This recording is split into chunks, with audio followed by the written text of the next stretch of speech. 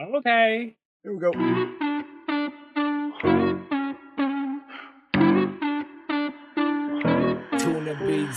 Welcome to the Drunk Tank. Take a shot of much thanks for you coming out tonight. Have a seat and come in, yeah. Now turn the lights down low. Drinks are in the back, we're about to start the show. Okay, landed and killed in the land of the free. Coming together to spread all the peace. There's more to the story than you'll ever see. Hear out both sides before you just agree. Some of it's funny and some of it's deep. Open your mind and I can guarantee that we will leave you on the edge of your seats. Now over the docks and the man Chris you see, okay.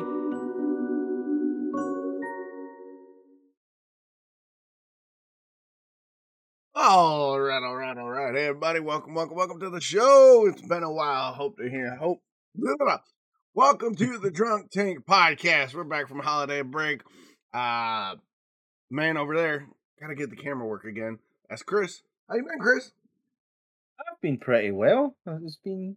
It's been a couple of weeks, but I've been.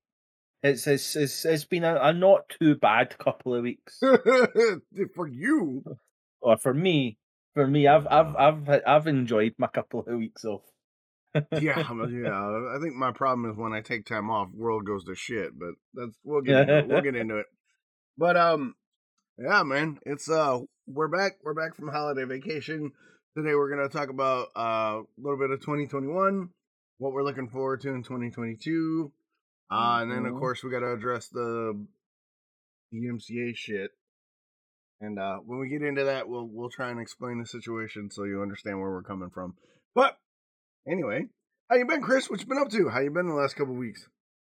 I mean, again, it's not been that terrible. Like,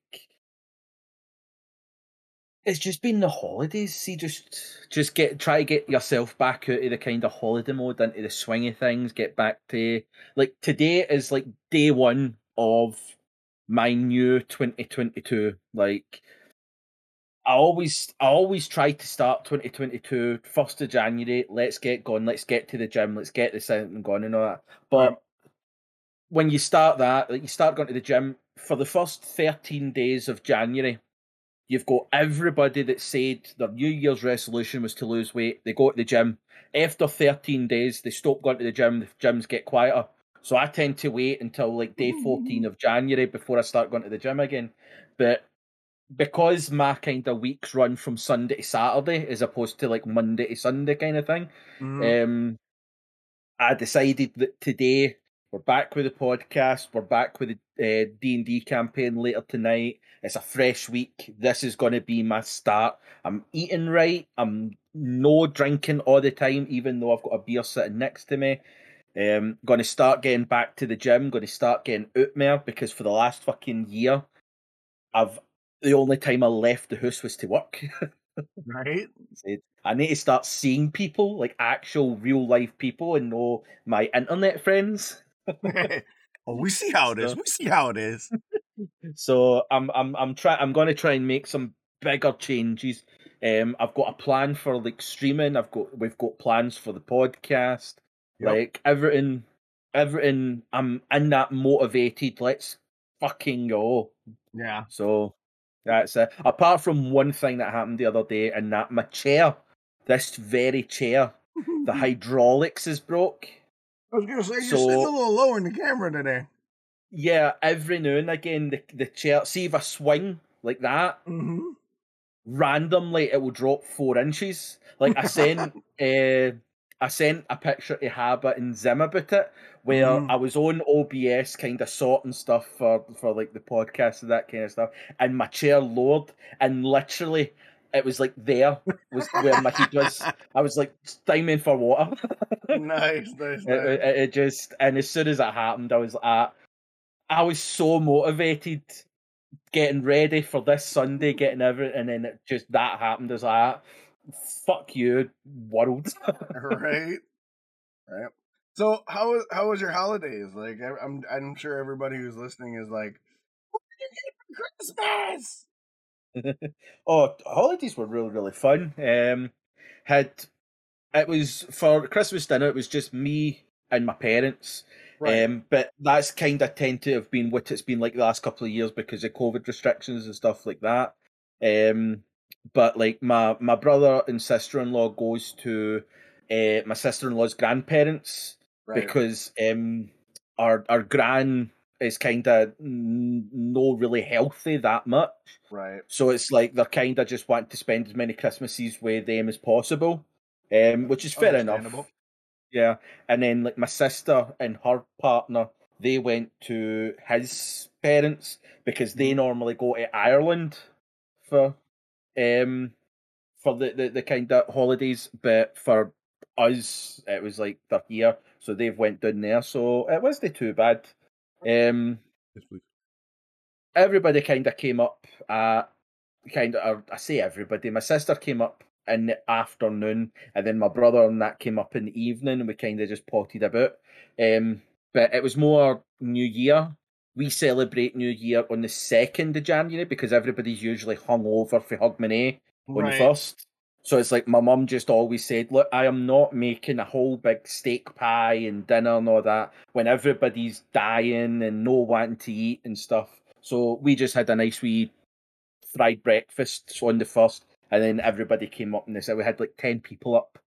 My Damn. sister, my brother, and Their the significant others. sister-in-laws, the nephews, and that. So it was a really, really fun. Like that's how we kind of celebrate Christmas and New Year is just like us, like just getting everybody together, eating, having fun, playing board games, having a drink. So Yeah. Christmas and New Year's been really, really, really, really fun. But I kind of extended holiday a wee bit too long. So Yeah. that's us with 9th of January, and it's like, right, I need to get back into work mode. let's start getting things sorted on here. Yeah, it's been man. That's good, dude. I'm glad things went well, but mine, oh man, I don't know if I really want to talk about it, but I don't know. I don't kind of want to bring the vibe down, but like this year's been different. Like this year has been kind of weird because we're living on the property in the fifth wheel, so like the little camping trailer essentially. And Trey and Amanda are great. They're like, hey, you guys, do what you can, whatever. We won't. It doesn't bother us, and it's kind of like, yeah, we get it. We appreciate that, but like, it's different. You know what I mean? It's we don't have our own like house. We have like the trailer, and then we kind of share the common room in the house. So we didn't make a lot of the stuff we did because one, finances are what they are, and it's just it fell off, and then I had some pretty rough. I had a pretty rough time right before Yule. Well, no, Yule was it Yule or Christmas? Because me and Bernadette we do Yule because Bernadette's like a pagan witchy kind of person. So we don't necessarily celebrate Christmas. We celebrate like pagan Christmas. All right, okay. So before the 25th, we do all our stuff on like the 21st and 22nd, and then like the 23rd, some shit went down, and I ended up having to go to the hospital. Right. Talk to somebody because shit was bad. I had a really bad anxiety attack, and that led to other dangerous thoughts. And it got to the point where it was so bad where I was like, I should probably go talk to somebody before I do something stupid. So yeah. I ended up spending time talking to a couple people and kind of getting some stuff out and figuring some stuff out. So now I got plans to go see a therapist and stuff because before that, B and I were gonna go on a trip, and a couple of nights before, we ended up having like what we call an emotional vomit session, where a lot of stuff came out that we didn't realize was there, or we were holding back or whatever, and it kind of put our relationship at risk. So when all that came out, we realized there was some stuff that we weren't addressing, and then some other stuff happened that week, and like I said, I ended up in the ER talking to people. But on the holiday front, like we had a great meal and the kids had a lot of cool shit. I got a bunch of clothes that I needed, and the one two things I got that weren't clothes. I got a hammock. I love hammocks. Nice. They're my favorite thing. I got this really nice, like, camping hammock that you can roll up and shove in your backpack kind of thing. And then I got a cookbook, the official D&D cookbook. So seen your post about it, and it does look amazing. Well, there's like three things about it that I really like. One, it's divided into race cuisine, so it's got like human cuisine, dwarven cuisine, elven cuisine, halfling cuisine, and then it's got like other like esoteric cuisine. So I like that. And then I like it's got a bunch of lore in it on like how like humans eat and different like restaurants from around D&D. And then the best one, and I gotta have money. I'm hoping that disability comes in at the end of the month, because at the back of the book there's the elixirs and potions section. Ooh. So it's how to make drinks from around D&D. That would be pretty. Like, I feel as if that is probably a much more you thing than the actual cooking side of stuff. Even though I'm pretty sure the cooking side of stuff is still pretty high on your priority list. They got stuff like they got like cockatrice wings in there. They got like they've got like this breakfast bread from the elves. Like, dude, there's so much shit in there I want to make. But I want to try this. We're going to have to make this a thing. If we say it on stream, it has to happen. When I get across, be it for TwitchCon in San Diego or whatever, what we're going to have to do is we're going to have to say to Zim and tell Zim that he's going to have to come. Haba, we're just going to drag her across, and we'll have a D&D inspired dinner, drinks, and gaming session. Boom, there you go. There it is. Gotta happen now. But yeah, so like I got my hammock and I got the cookbook, and the cookbook was dope as shit. And I gotta wait for my hammock to be put over here, but I'm really excited about it. And then my dad who's in Colorado usually sends me money that I end up spending on the kids, right? Right. Well, he kind of got mad at me. He's like, well, every year you spend it on the kids, and I know you need stuff, so do me a favor and spend the money on you. And it wasn't a lot, right? Like, normally he sends like a couple $100, but this year he's dealing with cancer and stuff, so he's like, I can't send you as much as I normally do. And my response to my dad is, don't fucking send me shit. I don't need it. I'm 40 fucking years old. I'm not a kid on Christmas Day anymore. His response was, shut up, it makes me happy. I was like, fine. Whatever. Yeah, you're his kid. Right, exactly. Doesn't fucking matter what you think. You're his boy. He's sending you shit. Yeah, so I actually spent some money on me this year, and I ended up picking up a new pair of earbuds, because I do everything with earbuds. Because my other ones were dying. I had my other ones for like a year and a half, and they were starting to have charging issues. I'm like, I don't have the money to replace them. But my dad sent me money. He's like, here, give me some money. I got some new earbuds. I got this dope belt. Okay. For those of you that don't know, I have a love-hate relationship with belts. I fucking hate belts, right? But I have no ass. So I have to wear belts. But the problem is the way I sit, and me having a dad bod, the traditional belts with like the big thick buckles and the loop, they tend to sit weird on me the way I sit. So I was like, I don't want to buy another $20 belt that's gonna fall apart in 3 weeks. Because that's the other thing too. Like, I'm so hard on everything I wear, like everything falls apart. So I had my eye on these, what they're called, minimalist belts. They're from a company called, and they're not a sponsor, but I'm gonna shill for a minute. Grip 6. I'm gonna actually get up here. Hang on. I don't know if you can see it. Oh, TOS. TOS. You can't see it. But anyway, so I bought this belt from this company called Grip 6. The belt buckle is like a flat, sort of a flat bent piece of metal with a hole on each side, right? A slot on each side. So it's real thin. It's like credit card thin metal. You take the nylon belt, goes in through the back, and then on the other side it goes, you instead of going out and over, you go in and under, and it sits flat. Dude, I love this belt. I fucking love this belt. Like, this belt has changed my life. They aren't sponsoring the podcast, but this belt, I wear it constantly, and it doesn't pinch, it doesn't ride up, it's super tight. Like, Oh, look, chef's kiss. It's perfect. I got to get a bunch more for my accessorizing my outfits. But they are a little more. They are a little expensive, but they're like lifetime warranted. They're like guaranteed for a lifetime. They're like industrial, like nylon, and they look nice. And they, oh my god, Grip 6, $35. $35 is a little pricey, but the quality, oh yeah, I'm so happy.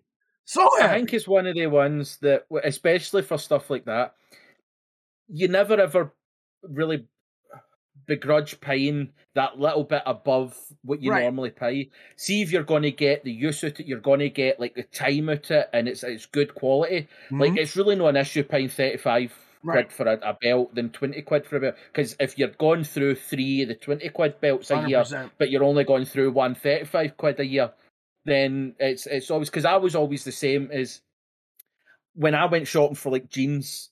I would easily go to kind of like the superstores, like the Tesco's and the Asda's and stuff, and buy like the $5-10 jeans, like, because you're gonna rip jeans anyway. Right. Because I have what's known as thunder thighs. Thunder thighs. A lot of there's a good amount of rubbing that goes on betwixt my thunder thighs. So it's like thighs. It just always didn't come to me of, I'm going to go and spend 70 quid on a pair of jeans that I'm going to wear away because I wear the shit out of things, rather than I can get 7 pairs of jeans for that price. Mm-hmm. And it would probably last me that little bit longer. There's some things that I'll kind of push the boat a wee bit and treat myself a wee bit more with. But fashion side of stuff, I'd rather just go and spend £10 on a funny t-shirt. And like I can't remember, I think the last time I wore jeans was about 4 or 5 months ago. Other than that, I'm just in, like, at the moment I am in Star Wars pajama bottoms. Nice. Because I am all for comfort. I do not care if somebody turns around and goes, oh, why you wear, even outside, I've got a pair of jogging bottoms that I'll put on when I'm going outside to the car or going out to time, because it's like, I don't care what you think. I'm comfortable. Fuck you. Yeah. I am not about fashion. And literally, my parents gave me a gift card for with money and said, please go and buy clothes. Because it's just, I mean, don't get me wrong, I've put on a good bit of weight.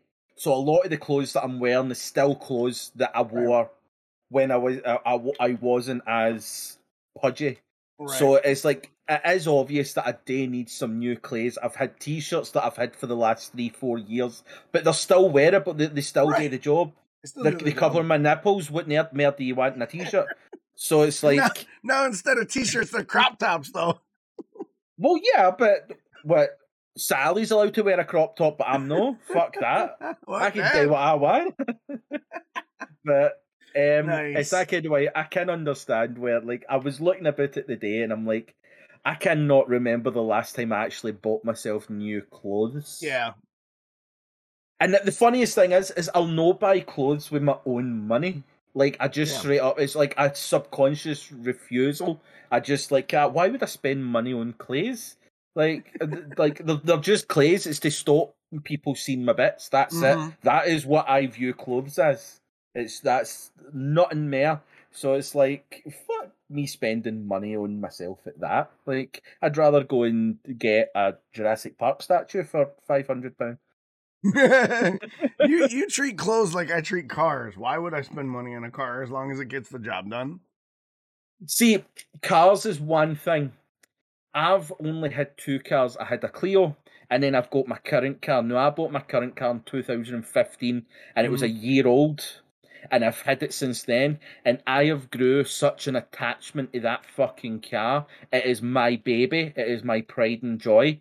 Said it's now 8 years old. What is it? It's a Hyundai i30 Estate. I literally, when I was buying the car, I was like 21, 22. And I went out to the car shop to get it, and I was right. I need a car. and they started thinking, oh, you have this Volkswagen Golf. It's 0 to 60 in 3.6 settings, and it can do this. It's got this turbo, and it's got this. And I was sitting there at 22 years old, going, "Can I put a car seat in it? Because I have a nephew, and I need to be able to put a car seat in it."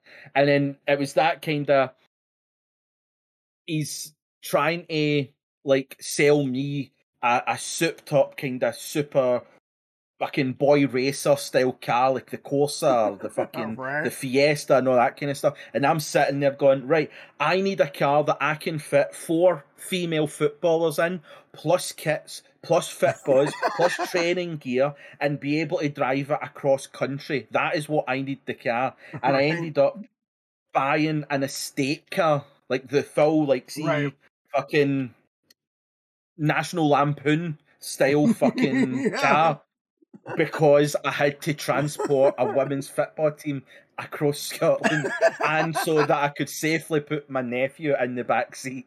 That was what I was buying a car. And I tell you, I bought an automatic car because the manual was silver and I didn't like the silver. So I had never driven an automatic car until I bought that one, because it was black. No, I could never fucking go back. I can drive down the motorway while eating a cheeseburger, starting my foot to the music without a care in the fucking world. See, when you're driving the way I drive, automatics are perfect, because you only need one foot, one horn, you put on cruise control, that's fucking it. I'd always had this idea of, you're not a real driver until you're driving a manual. Fucking bullshit. You are not a real driver until you have experienced comfort of being able to drive down the M74 without using your horns while eating a cheeseburger, using your knees to steer because you've got cruise control on and you don't have to hit the accelerator. That is the fucking life. And that car that I've got is the smoothest driving fucking thing. Like, to the point where my mum, for a good while, tried to take it. when I went to Holland and I hadn't taken my car, my ma was nearly fucking off it. My dad was telling my uncles and that it was his new car. And that can fuck you. Even to the point where, like, my sister went out and got the same make, and she never got the estate version, but she's got the same, like, she's got the i30 as well, because of how much she liked my car. Everybody that's driven my car, that's been driving other cars, have literally said, your car is so fucking amazing to drive, because it's light, even though it's massive. The power steering's just perfectly balanced. The brake, everything about it is just, it's an amazing car. And I'm at the point where I've been trying to take care of it so fucking much, because I want to prolong that fucking life with me, because it really is. It's my fucking baby. And a couple of months ago, somebody crashed into the back of me. And see the emotional fucking roller coaster I went through, because somebody had hit my car, and they'd hit the kind of back door and the back wheel, and I thought, they've hit the one place that, if they fucked my axle, if they fucked the chassis, they've written off my car. Even the insurance companies were saying, we're going to have to do checks to make sure that there's no serious damage because of where she's hit it. And for like a week, I was sitting there panicking that if she's written off my car, I'm going to fucking murder them. I will do time. I will do fucking time in prison for that car. Luckily, it was more just like, it was just facial damage. It was like the panels and that had been made, and it all got fixed. Everything looks perfect. But that car, I will fucking protect that car more than I will protect my child. And I don't have a child, but my car will come first. Oh yeah, dude. Like I don't know. Like my cousin's big into cars too. Like he loves cars. And every time he like brings up a car, I'm like, does it get to point A, point B? He's like, yeah. I'm like, then I don't care. He's like, what do you mean? I'm like, I don't care. I don't care what it looks like. I don't care. Does it drive? Does it drive? That's all I care about. Well, it's got this feature. Don't care. I'm the least I am so not a car guy, it's not even funny. That being said, my fucking little shit box decided to die this week on top of all the other fucking garbage I've had to deal with this week. And I went and tried to figure it out. And I finally figured out what the problem was. And I called the shop, and the shop's like, oh yeah, $350. I was like, excuse you? He goes, yeah, well, first I thought it was the battery, right? Yeah. I was like, oh, I'll go drop a battery in it, and that'll fix it, because it needed to be jump started. It died on Tuesday, but when B got it jumped, it started up right away. I'm like, oh, maybe the battery's testing low. So the next couple days, we get it jumped to get it around town just to see if the battery's the problem, right? Turns out it's not the battery, because I took it over to AutoZone, an auto parts store here. They test batteries, alternators, and starters. So they got it on the machine, and the battery's got 80% charge, right? He goes on to the second test, the startup test, to test the starter. The starter goes, well, we can't do the startup test because there's no voltage. I was like, well, that don't bode well. So couldn't do the starter test, get to the alternator test. The alternator is testing out at 12 volts. For an alternator to be doing its job, it needs to be at 13.5 to 14 volts. Right. So alternator's dying. I was like, all right, well, now I know what the problem is. Call a shop. Hey, how much to drop an alternator? $350. I was like, go fuck yourself. Ooh. So I'm like, all right, great. I was like, can you break it down? He's like, oh, it's about $180 for the $160 for a new alternator and like 3 hours worth of work. $350. I was like, I'm going to rob a bank. Because I don't got $350 right now. I'm sure you could fucking find a YouTube video of how to change it yourself. Just buy the part, put it in yourself. Like, the car doesn't work. How much worse can it get if you don't do it right? Like, so here's the thing though. I grew up in a family full of mechanics, but because of my hands, my right hand doesn't work real well. Any mechanical work is really hard for me because I got to do everything one-handed. So it takes me double or triple the time it does. So I was like, fuck it. I ain't got $350. I ain't even got $160 for a new alternator. So I remember my stepdaddy's like, if you can't afford the parts from the parts store, try an auto salvage yard. I always thought that was a Midwest thing. I was like, do they even got these on the Pacific Northwest? So I Googled, I'm like, auto wreckers. Well, there's an auto wrecker right down the street from my house. It's like 10 minutes away. So I called them up. I'm like, hey, I need an alternator for a Subaru. You got one? He goes, yeah. I said, how much? He goes, $50. I'm like, huh? He goes, and we warranty our parts just like an auto parts store. I was like, say what? He goes, yeah, come on in. We got a ton of them. And they all tested out great. You're good. So I was like, all right, step one, save money on the part. Then I'm like, all right, how hard could it be to change an alternator in a Subaru, right? So I whip up the hood and I'm looking around. I'm like, all right, where the fuck? And the alternator's right there, right in front, on top of the engine. I was like, we could do this, right? So I Google how to change an alternator out, right? Leads me to a YouTube video. The YouTube video is literally 10 minutes long from start to finish. It's like, and the title of the video is "Don't Go to a Mechanic. Change your own alternator, save yourself money." I was like, all right, here we go. So I watched this video. Take a wild guess at how complex it is to change an alternator in a Subaru. Oh, it must just be a case of take this bolt out, lift that out, get a wee blow, get a wee hand tug, put it back in, screw it back on, Bob's your uncle, Sally's your aunt. It's literally 6 bolts and a belt. That's it. It took me 30 minutes. And I didn't even do most of the work. My daughter came out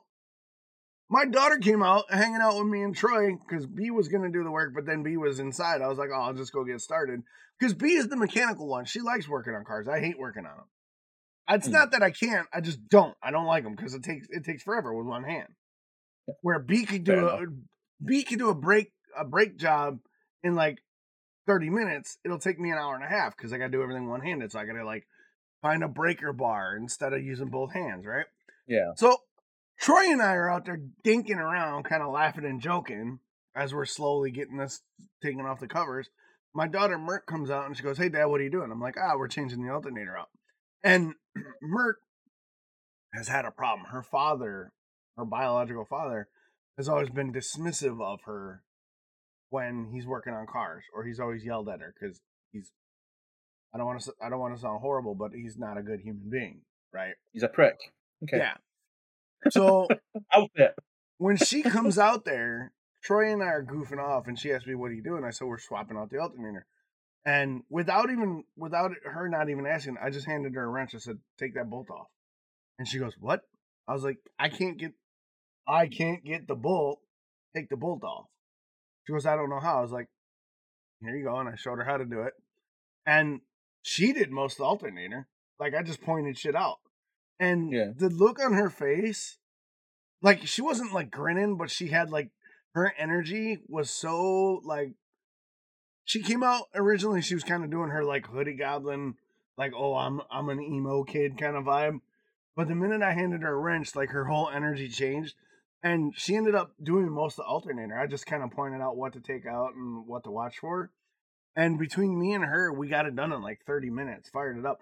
The only problem I have now is the belt is squeaking, where before the belt wasn't squealing. So I either got to tighten the belt up or I got to oil it again. Yeah. So other than that, like, I just saved myself $350 or whatever. Yeah, definitely. Yeah, so it was nice. It was fun. Like, but I had to wait till like the weather was good. Like, it was so hard because I was like, God damn. I had the part like 2 days ago, but it was fucking pouring rain. It's the Pacific Northwest, right? And I thought it rained a lot, right? I was like, oh yeah, it rained. No. This motherfucker rains all the time out here. Like, I'm like, this ain't Seattle. They're like, yeah, well, Seattle shits on us. I'm like, okay, it rains all the time out here now. Holy fuck. During the summer, not a single drop of rain. Since fucking December, rain every day. Oh, and God, like, my heart bleeds for you having rain every fucking day. Oh, no. If only you lived in someplace like Scotland.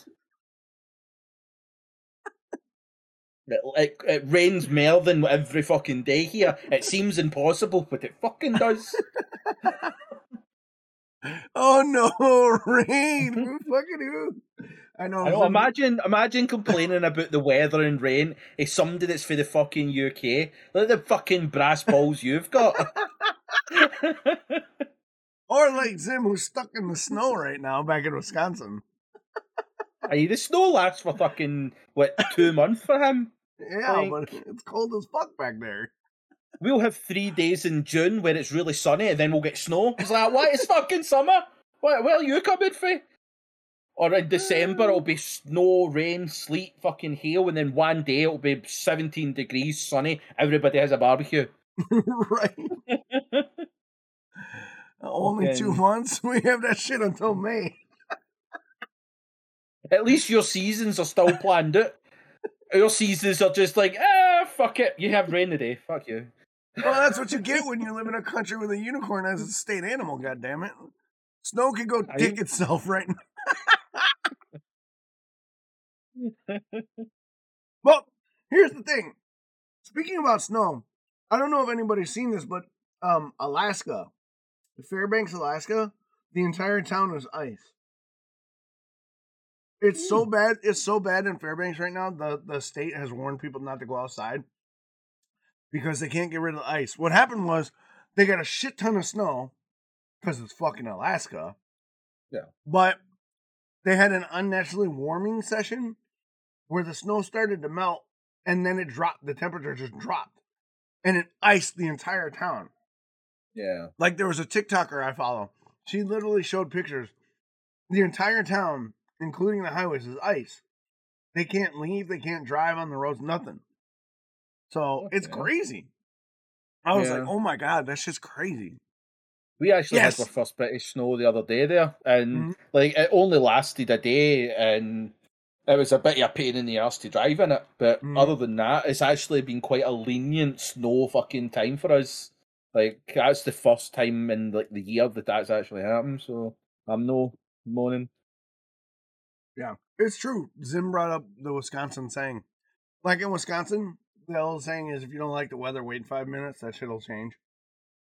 Yeah, we have things like that, like we get fucking 4 seasons in a day, and like wait 10 minutes and you'll get a different season and shit like that. Like, it's funny because it's like people for the UK will sit and complain that we get the worst weather and we always moan about the weather and all that kind of stuff. But anybody else in the world turns around and says that their weather's bad, somebody for the UK will be like, "Oh, fuck you, our weather's really, really bad." But it works the same way, is that people like for Wisconsin will sit there and go, "Our weather's really bad." If anybody else tries to say their weather's bad, it's like, "Ah, but you don't know Wisconsin weather." Because I used to always think that our wind here was really bad until I moved to Holland. Holland wind, see, because there's no mountains or hills to fucking block it, it's like constant 50-mile-an-hour winds just all the time without fucking. And it's amazing how these fuckers cycle all the time on the banks and the dikes and shit, because you're like, you get fucking blown after fuck right into the water.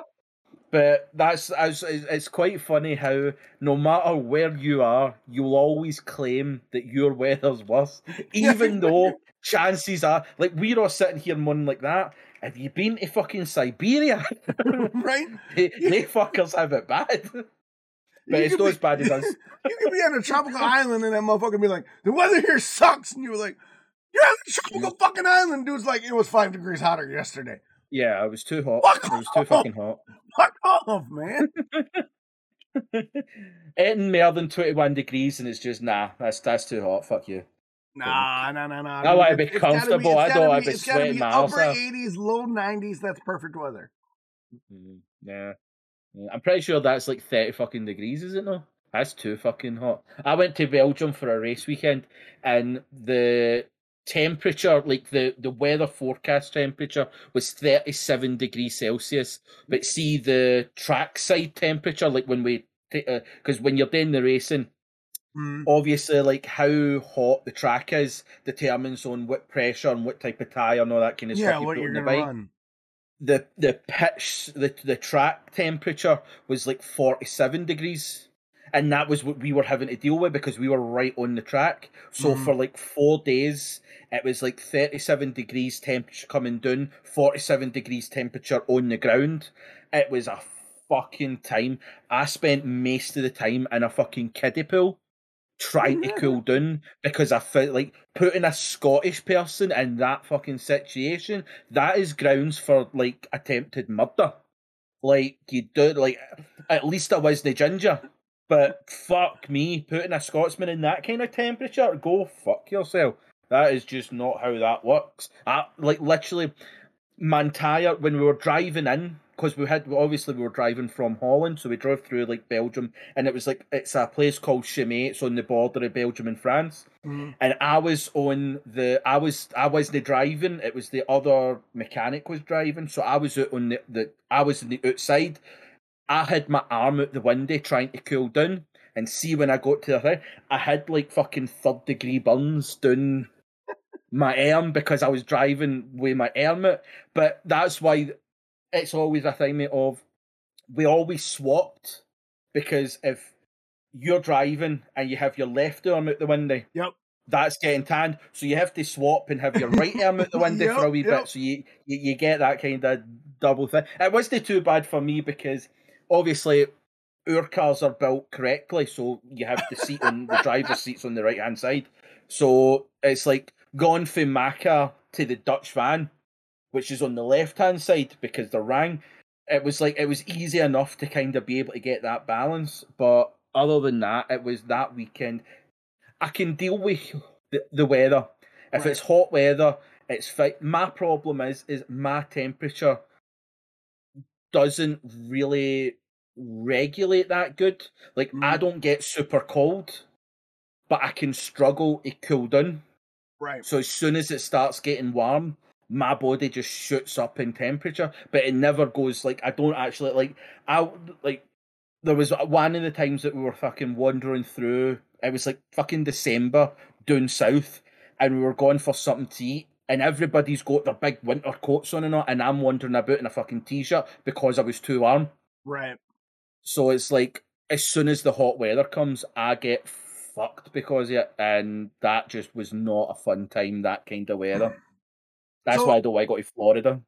So over in Scotland, do you guys have like a big like swimming culture? Do you guys like go to lakes and shit? Because out here they don't. Like moving out here to the Pacific Northwest, like from Wisconsin. In Wisconsin, you go to the lake. You go to the lake all the time. Out here, there's not a lake. So they're like, oh, we go to the river and we go lay in a tube all day. I'm like, how the fuck do you swim? They're like, we don't swim. I'm like, what do you mean you don't swim? They're like, oh, yeah, you just go in the river and sit in the tube. I'm like, no. So, like, what's it like in Scotland when it gets hot? Do you guys, like, swim or do you, like, go in a, like, I don't, what's the summertime shit? It sort of just depends on where you're. Like, see if you're near one of the locks, then people go out. Like, when we went to the cabin, my friends would go into the lock and kind of just swim about and that kind of stuff. When you're in the kind of big cities like that, we've got like the swimming pools and the leisure centres and stuff like that a lot of people go to. But see, swimming's never been my interest. I never ever learned how to swim. I've always you're gonna learn to swim this summer if you come out here, motherfucker. No, because I've always stymied. If I'm in a situation where I need to be able to swim, I'd rather die. I'd rather just drown. We're gonna be in San Diego. Your ass is going in the ocean. I'll teach you how to swim. Nope. Nobody's ever been able to, because I am my own person and I can will do what drag I you want. By your hair. Like there's been people that's tried to, like, the problem is people do not understand my stubbornness. Like, to the point where I went, like, I tried to learn how to swim when I was younger. The teacher thought, I'm going to be that fucking cool person. I'll throw you in and you'll learn how to swim. I sank to that bottom and refused to come up. I was like, no, go fuck yourself. If I die, you threw me in. Go fuck you. Like, you'll have to come get me. You can pull my dead body out. You can explain to my parents why you threw me in water when I didn't know how to swim and didn't come and save me. Fuck you. That's my attitude to it. It's the worst attitude to have, but I will guarantee you I will die before you teach me to swim. Oh, poor Haba. No, seriously though, all right, here's the thing. Like, this is gonna touch on some of our plans for this year, but like, if TwitchCon happens, fuck Omicron, by the way. If TwitchCon actually ends up happening, we're gonna be in San Diego, dude. It's gonna be warm as shit and beautiful. How are you not gonna? You at least got a body surf in the ocean with me. No, what you do is you get a umbrella and you sit in the shade. No, it's you go in the water. Normality. No, you gotta go in the ocean, man. We're just gonna strap it to a boogie board. Exactly. We'll drag them on a boogie board on a jet ski. It'll be fine. No, to be honest, one of the reasons why I don't actually swim is because when I was like 8 or 9, or I might have been before that, we were all across in Spain, like my parents and my brother, my sister, my cousin and all that. And there was like these stepping stones between kind of like the kiddie pool and the adult pool. There was like these stepping stones that you find across, and we used to run along them, like, because it was just like stepping stones. Right.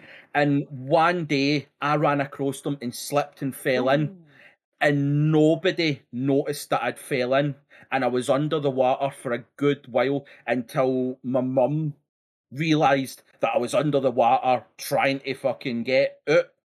And that's when it completely, like, I can be in the water, but I can't put my head under. Ah, okay, that makes more sense now. Shoulders is like the limit, and because of that, I can't go out too far where my feet can't touch the bottom. Because at that instant, my feet could not touch the bottom. Yeah, I could If I could touch the bottom and I could put my head above, I'd be perfectly fine. But it was just that one fucking moment that it just could not find it. But that was kind of the, like, that kind of drilled it off. I don't need to swim. I'm no thing about it. I can see that. The before that, the stubbornness was just because somebody tried to tell me I had to do something, and I was like, I don't have to fucking do shit. Like, I'm sorry, you think you can tell me what to do, but you telling me what to do and what I do are two vastly fucking different things, bitch. So getting you in the Shark Tank said no. I mean, again, that's a situation where if I'm in a tank with sharks, swimming's going to do fuck all use to me. I mean, we'll get in the shark cage. Like that's the thing. Like, there's so many situations that people will turn around and go like, "Well, what if you're on like a fucking cruise ship and it goes under?" Like, I'm going to be in the middle of the fucking Atlantic Ocean. What the fuck is swimming going to achieve? Like, what? Like, you tell me, swimming. What will that achieve in my fucking instance? Like right now. It will do fuck all. I'll die with hypothermia before anybody finds me. So at least I've just prolonged my death because I'm swimming. Like, no, I'm going to sink to the fucking bottom and get it there and done with quick. Like, fuck that. If I'm in the water and sharks are surrounding me, what am I going to do? Swim and prolong the chase? No, just get it there and done with. I don't know why we have to prolong death.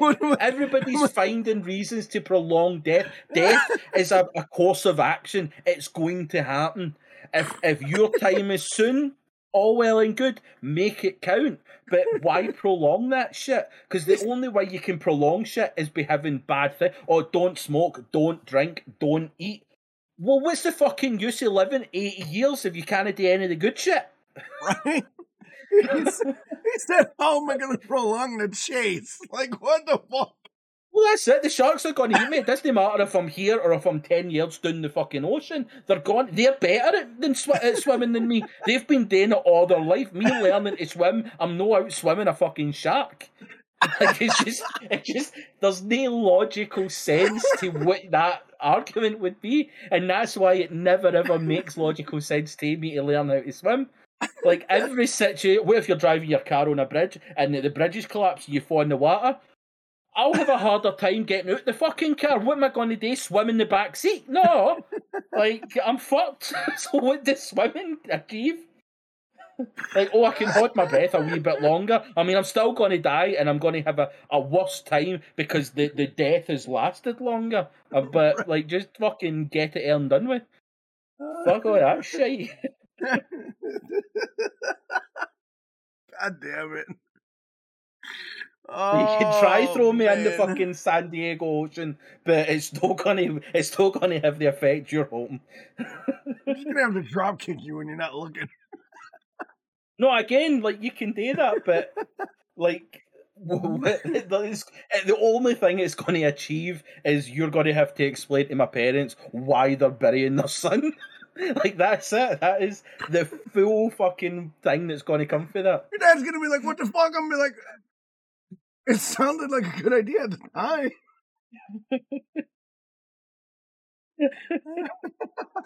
Like I said, like, I've seen it all before. I'll get one of the wee battery powered fans and I can sit on the beach, watch all yous almost die. Because that's what basically swimming is swimming is not dying in the water. That's all swimming is. No, stop it. Right. Dude, swimming is amazing. Yeah. It's a whole other world. It's a whole new world. But the only reason you swim in the ocean is to stop yourself from drowning. No, that's it. No, that is the whole reason as to why you would swim. Like, because it would look stupid if you were swimming, and that's like turning around and going like that. Oh, I'm going to throw you out a plane without a parachute. But here, see if you flap your arms like a fucking bird, you might not hit the ground as hard. Like, the inevitable is still there. Eventually, it's going to happen, but. Like, I love having a chat. Listen, Mr. and Mrs. Clifford, your 31-year-old son refuses to learn to swim, so we strapped him to a board. And, well, it is what it is. See, the problem with that, but right, is chances are I wouldn't actually drown, but you'll be getting a phone call from a very angry me somewhere in Sri Lanka wondering why the fuck you done what you done. Like, that would be my outcome. Is like, I maybe no die, but at what cost, sir? At what fucking cost? Right. Oh, Pearls from the Swine. Before the Swine is a great comic, Zim. I read it a lot. I've read it a lot. I haven't read it recently. But yeah, no, like, I mean, to speak of that, like this summer, like, or this year, we got a lot of like personal plans. So why don't we dive into that? Hang on, let me update the topic because I'm a professional.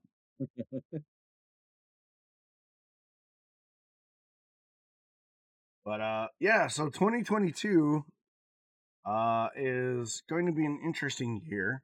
Hopefully, maybe, possibly. So I think it will. Well, let's talk about it. Let's talk about our personal plans, and then we'll talk about like streaming plans, and then we'll talk about plans for the podcast. So, like, what do you got on the horizon for 2022 personally? Besides, like, I know you mentioned getting fit and getting right, and we mentioned a little bit about TwitchCon. What else do you have on like your personal agenda for 2022? To be honest, I think the main thing is just getting myself into an actual schedule. Like, see, being able to get into a schedule where, like, I'd like to do a lot more stream-wise. Like, I would like to be able to be a bit more, like, online kind of thing. But, like, the problem that I've got is I just love gaming with people. Like, see, like I'm gaming with Titan tomorrow. We're going to be playing a couple of different games, hopefully. Like, gaming with, like, Bill Bob and gaming with Zim and Har and gaming with you. I just really enjoy, like, gaming with people. The streaming aspect just isn't really that much a priority. I'd rather just let somebody else stream it and I'm just there. Yeah, you're and a I know that isn't really, and I know that doesn't really help grow your own personal fucking thing. Right. So it's like I'm not going to have to try and get a wee bit more online presence personally for my own, because I do feel as if a lot of it has kind of stagnated. And so the plan is if I can get my own personal life right, like my sister gets married in May, and I want to at least be fucking a bit smaller than what I'm when I'm going to there. So my main goal is to lose a decent bit of weight for kind of May, which isn't really like that bad. Like it should be able to be done. I've done it before. I don't. It's not as if it shouldn't be able to be done again. I'd like to get a wee bit more presence online myself. So like I've got some plans for then like my Tuesday streams before I play Phasmo with Zim and Habit is having a wee bit more stuff on that. I want to try and start bringing back the horror streams again on like a Friday night. I want to try and get again with the likes of like gaming with Haba and Zim on a Tuesday. I want to try and get some more game time in with like Titan and Bill Bob and yourself, and just think like Bill Bob's wanting today. Like he's hoping he gets his PC. He's going to buy a PC hopefully in the next hopefully the next week. And his plan is to have like a community night and all that kind of stuff. And it's like we've all had like Titan. He wanted to have a community night and it just fell apart. You've wanted to have a community night and it's just fell apart. Yeah. I'd like at one point is collectively to have a fucking community night that lasts more than 1 week, and that we can all fucking get into play like Among Us, play like Pummel Party, play like they kind of games, just having a laugh. It doesn't even have to. We could play fucking like that, the Pictionary game and all that. Right. Like, see, just having a laugh between us. Kind of that's what I'm hoping for. And then the likes of like I want to try. There's a Gamescom down in Birmingham in April. Obviously, that depends on what the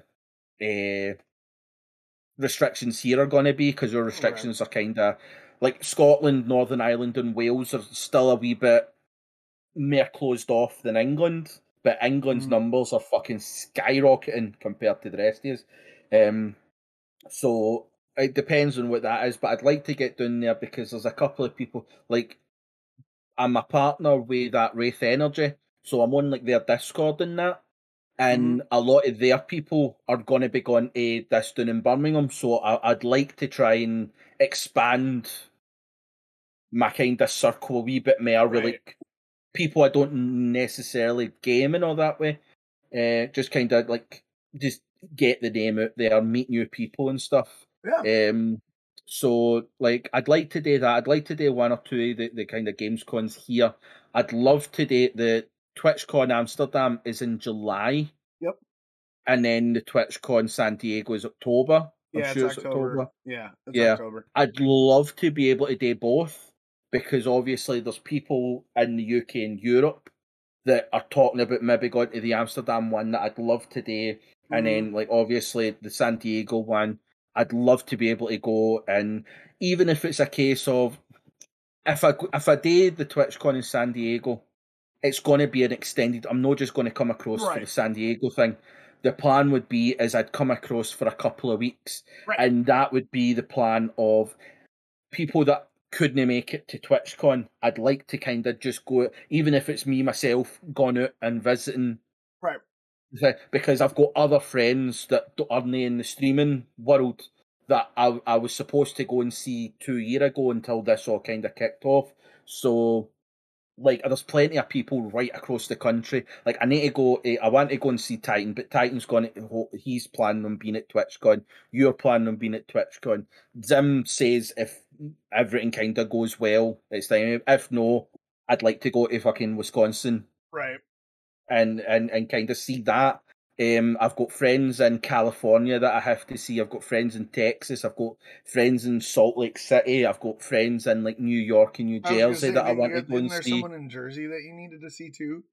Yeah, she's the one that I was actually going to be living with for like the fucking 4 weeks that I was going to be here. So like I'm going to go out there and see her and all that kind of stuff because it's a funny story. The girl in Jersey I met online when I was like 12, and we've never met in person, but we've grown like a really, really good friendship between each other. So like I really want to get across to be able to see her and actually meet, because the whole point is we were going to meet for the first time before we're 30, and then fucking COVID happened, so now I'm fucking 31, so that's kind of fucked all that shit. So like there's a lot of kind of personal plans like that. I've got other wee like projects and stuff like that we're starting to get the ball rolling on, that hopefully in the next month or two it'll all start be able to come out and we can actually start talking about it, because there's a few secret projects that I'm not sharing any fucking details with anybody apart from the people that's involved. Right. But they'll actually, over the kind of next few months, they'll all start coming out a wee bit more. One of my main goals is, and you're going to love this because like you'll feel proud, is there's a few of my friends here that I've known for like the last like 6-7 years, and they were always involved in like D&D and TTRPG and all that. And there's one particular person that every week he works in a bar, and every Saturday or Sunday, once the bar's shut, they host a D&D night. Just his friends, like 6 or 7, and he's invited me out a bunch of times to join it, and I've always had that kind of anxiety, nervousness. No, I'm not really. I don't know enough. I don't know the rules enough and all that. But I feel as if the last few months or the last year, being with like you guys and Snacks helped an awful lot with like his way of DMing of the kind of. He sticks to the rules, or the basic rules, but he also interprets them his own way. It helped me at least I now know the basic rules. Like so many experienced DMs and GMs, they usually at a point where they know the rules, but they adapt rules and all that kind of stuff to suit their own narrative. And it's like, that's fine when you're an experienced player, but if you don't know the rules, you don't want to learn not rules. Than the actual base rules. So like being with like Snacks really, really helped in that sense of kind of getting me used to the actual concept of D&D, getting me used to like the basics and all that. That I'm now at that point where it's like he asked if I would fancy it, and I was do you know what? I've got my dice, I've got my I got an essentials kit, so I've got my books, I've got my D&D Beyond thing set up. Like everything is kind of, and one of my main goals for this year is to get involved in a real life game. as opposed IRL, to like a Sunday campaign or anything like that, and actually start seeing people in Scotland, because I don't really see, like, apart from like my family or a couple of my mates that I've known for years and years and years, I don't really deal with people real life now. Right. So I'd like to make it that COVID's went on long enough. I'll stick to the rules, I'll stick to the restrictions and all that kind of stuff, but it's no longer an excuse not to actually live anywhere. That's the way I'm seeing 2022 is I'm going to start going out again, because like it was that kind of way. I used to be fit, I used to go to the gym, I used to go hiking, I used to go fucking mountain climbing and all that kind of stuff. I used to go drives up north and take my photos and all that. I've not done any of that in the last year, and I feel as if it's like such a waste of what I've done, because it's like now that we're starting to think like bringing out our own merch and getting that involved, I want to be up at the locks taking pictures of my merch and making my own ads and stuff like that, like I done with like your hoodie and stuff like that, because like I've got those backdrops here. Like I can drive 40 minutes up north and be in the country and be able to take pictures next to fucking waterfalls and forests and lochs and stuff like that. So it's like, it's just stupid that I've allowed that to slip. Well, so I don't think it's stupid. I think COVID changed the way the world works, essentially, because like you have a highly transmittable disease that has got a lethality to people who have a lot of like issues, and let's face it, as the world becomes more convenient, more bad habits set in, like laziness and sedentary lifestyle, and you get a lot of what they call comorbidities, which kicks up the lethality of COVID. So I don't think it's stupid. I think we've all had to learn to adapt our lives around it. And the problem is there are people, and I might get some hate for this, there are fucking morons who refuse to do what's, required so that we can adapt to this new way of life. Like the other day, I was in a grocery store, and the grocery store has it plastered everywhere. Masks are required, right? Half the people in the store didn't have a mask on. Like, dude, what the fuck, man? You idiots are the reason that this shit's gone on as long as it has. Yeah.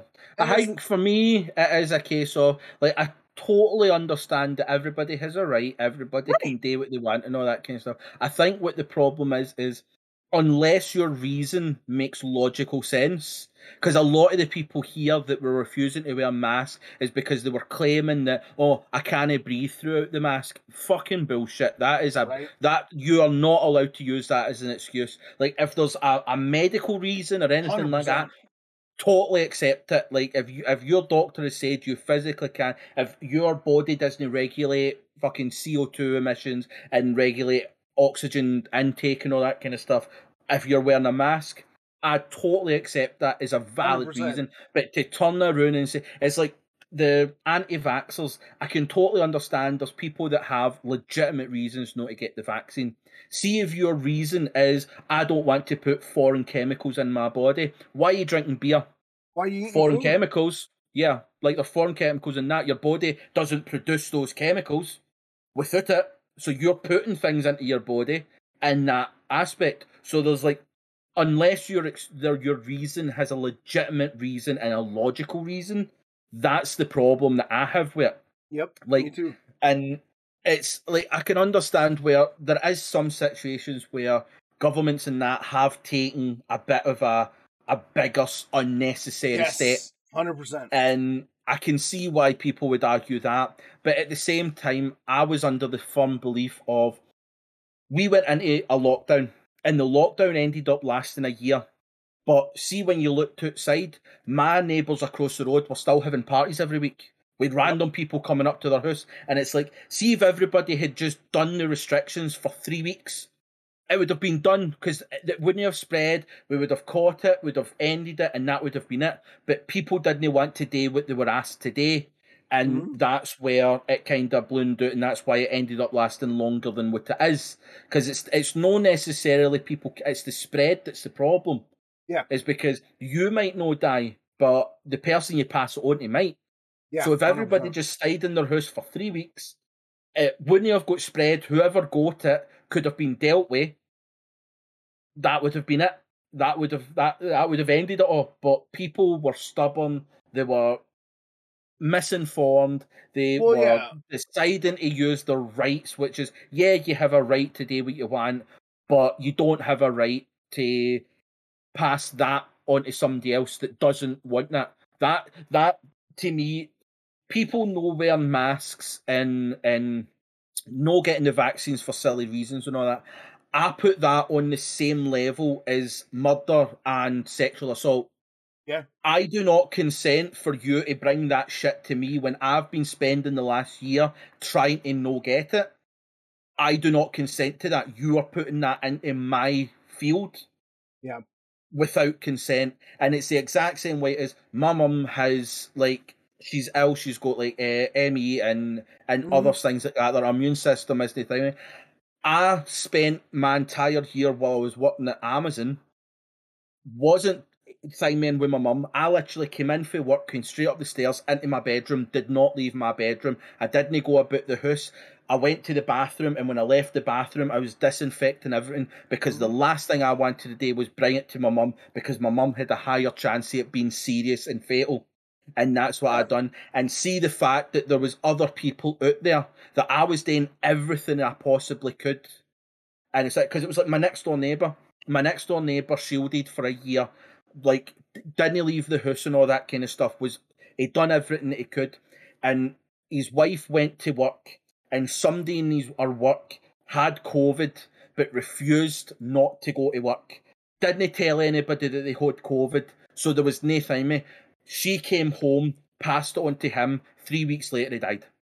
Yeah. He'd spent a year and a half in shielding, no catching it. Everybody around him was doing everything they could, but one stupid, selfish fucking cunt fucked everything up and knew we'd. And to make it worse is I had to sit in my car and watch a live feed of the cremation going on because we couldn't go into the building because there was only allowed 15 close family.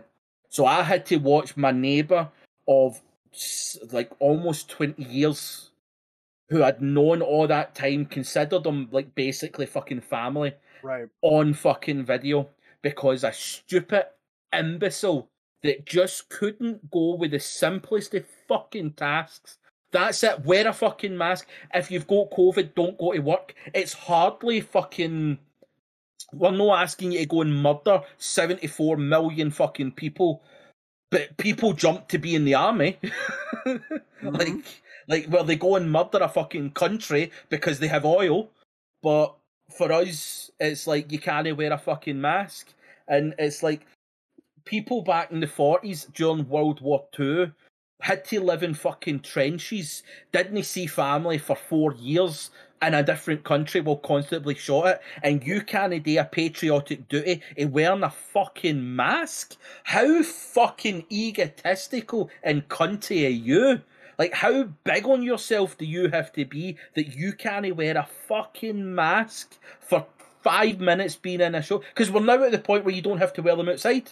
All you have to do is wear them when you go in a building. Yeah. And it's like, if you physically can come up with any other reason as apart from medical to do that, then you're just selfish. And I know we'll probably get some hate and all that kind of stuff and all that, but at this point, I honestly don't care. I have lost 2 family members and 2 friends to this fucking illness because idiotic fuckwits can't wear a fucking mask or simply can't self-isolate when they've got the disease, the virus. Like, I've had to self-isolate 3 or 4 times over the last 2 years because we've been in close proximity or I've had it or something like that. And it's like, it's just that kind of way. It's like, it just seems like such a weird concept as to why this, of all things, are people arguing about it. Like, everything you could argue about what's happening in the world, why is wearing a mask a big thing? Yeah, it's interesting because the one of the major problems here for us was it got politicized on both sides, right? It got weaponized. Yeah. Wearing a mask and all that shit got weaponized by politicians, and then they did that. And like Haba talked about it in chat. She's like, I've got an autoimmune disease, so people already make the decision for her instead of letting her decide. Which I've seen that too. They're like, oh, well, you have a compromised immune system. We're not going to see you even though you take care of yourself. Like, that's another thing that annoys me too, is like using it as an excuse to make a decision for someone is just as bad as not wearing a mask. Because like my friend has an autoimmune disease too, and they mentioned the same thing with Haba that mentioned in chat. Like, people know because they have an autoimmune disease, they're not going to go see them, even though that person is taking the steps to be safe. And the biggest thing with me is, like, I've lost friends and family to the virus too. And it's the thing that pisses me off the most is here in America, we claim to be a nation, like, we're the best nation in the world and the smartest and the best. And we trust the experts. Yes, the experts said do this, and you didn't listen to the experts. Yeah. You listen to some fuckwit that doesn't know what the hell they're talking about. Like, I don't get that. Like, if you claim to listen to the experts, listen to, like, I'm not gonna fucking go to the, if I want to learn how to make a souffle, I'm not gonna go to the McDonald's guy. Well, that's no fair, because some people that work at McDonald's are actually trained chefs. You know what I mean. No, I don't. But I think I would more think of, if you want to learn how to make a souffle, you don't go to a mechanic shop. Because that's what it feels like, is you want to know how to beat this virus. So why are you taking your information off Facebook, off your auntie's best friend that has not worked a day in her fucking life, but all of a sudden is an expert because she read that one fucking thing on Facebook by the guy that also has never worked a day in his fucking life? Mm-hmm. And with, like, Haba's point, that always annoyed me as well, because I was a firm believer in, if you're making all the precautions to do it, and yeah, you might be a high risk, but if you're making all the precautions and I'm taking all the precautions, there's no issue there. If we're both making the precautions, like they always said, if neither person wears a mask, there's a 98% chance that you're going to get the disease. If one person's wearing a mask, there's a 54% chance that you're going to get the disease. If both people are wearing a mask, there's a 1.8% chance IDs are going to get a mask. So if everybody was taking those precautions, like wear a mask, stay 2 meters away, be outside, don't have more than 4 people, that was the simplest of fucking things. Mm-hmm. But what I couldn't understand is, see, before COVID happened, see the people that are complaining about it, they weren't going and meeting people. They were sitting in their house. It was only the moment that they were asked not to do it that they decided they had a problem, even though they never done it before. It's like, people, like here, one of the restrictions is that you weren't allowed to leave your house unless it was for exercise. See the amount of fucking cunts that I seen that had never exercised a day in their life, but knew they were out running and cycling because they could go and do that with their pals. Mm-hmm. And you're like, you're literally taking every loophole, and you're the one that's complaining that it's went on too long. You're the one that's complaining that this has happened and that's happened. If you had just done the fucking thing, we wouldn't be in this situation. It's that simple. The other thing that got me was the argument that, like, oh, the science is changing. No shit, it's science. Yeah. Like, I would just love to know.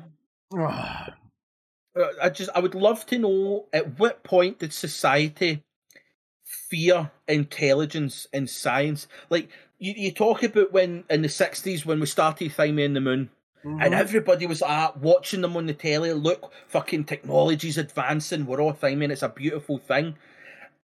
It's almost as if over the last 40 years, people have started getting this fear of. Well, yeah, exactly. Like, I know it's always been a kind of thing where it is like, but there was a good period there where we were getting to the moon. We were like investing in NASA. We were investing in space exploration.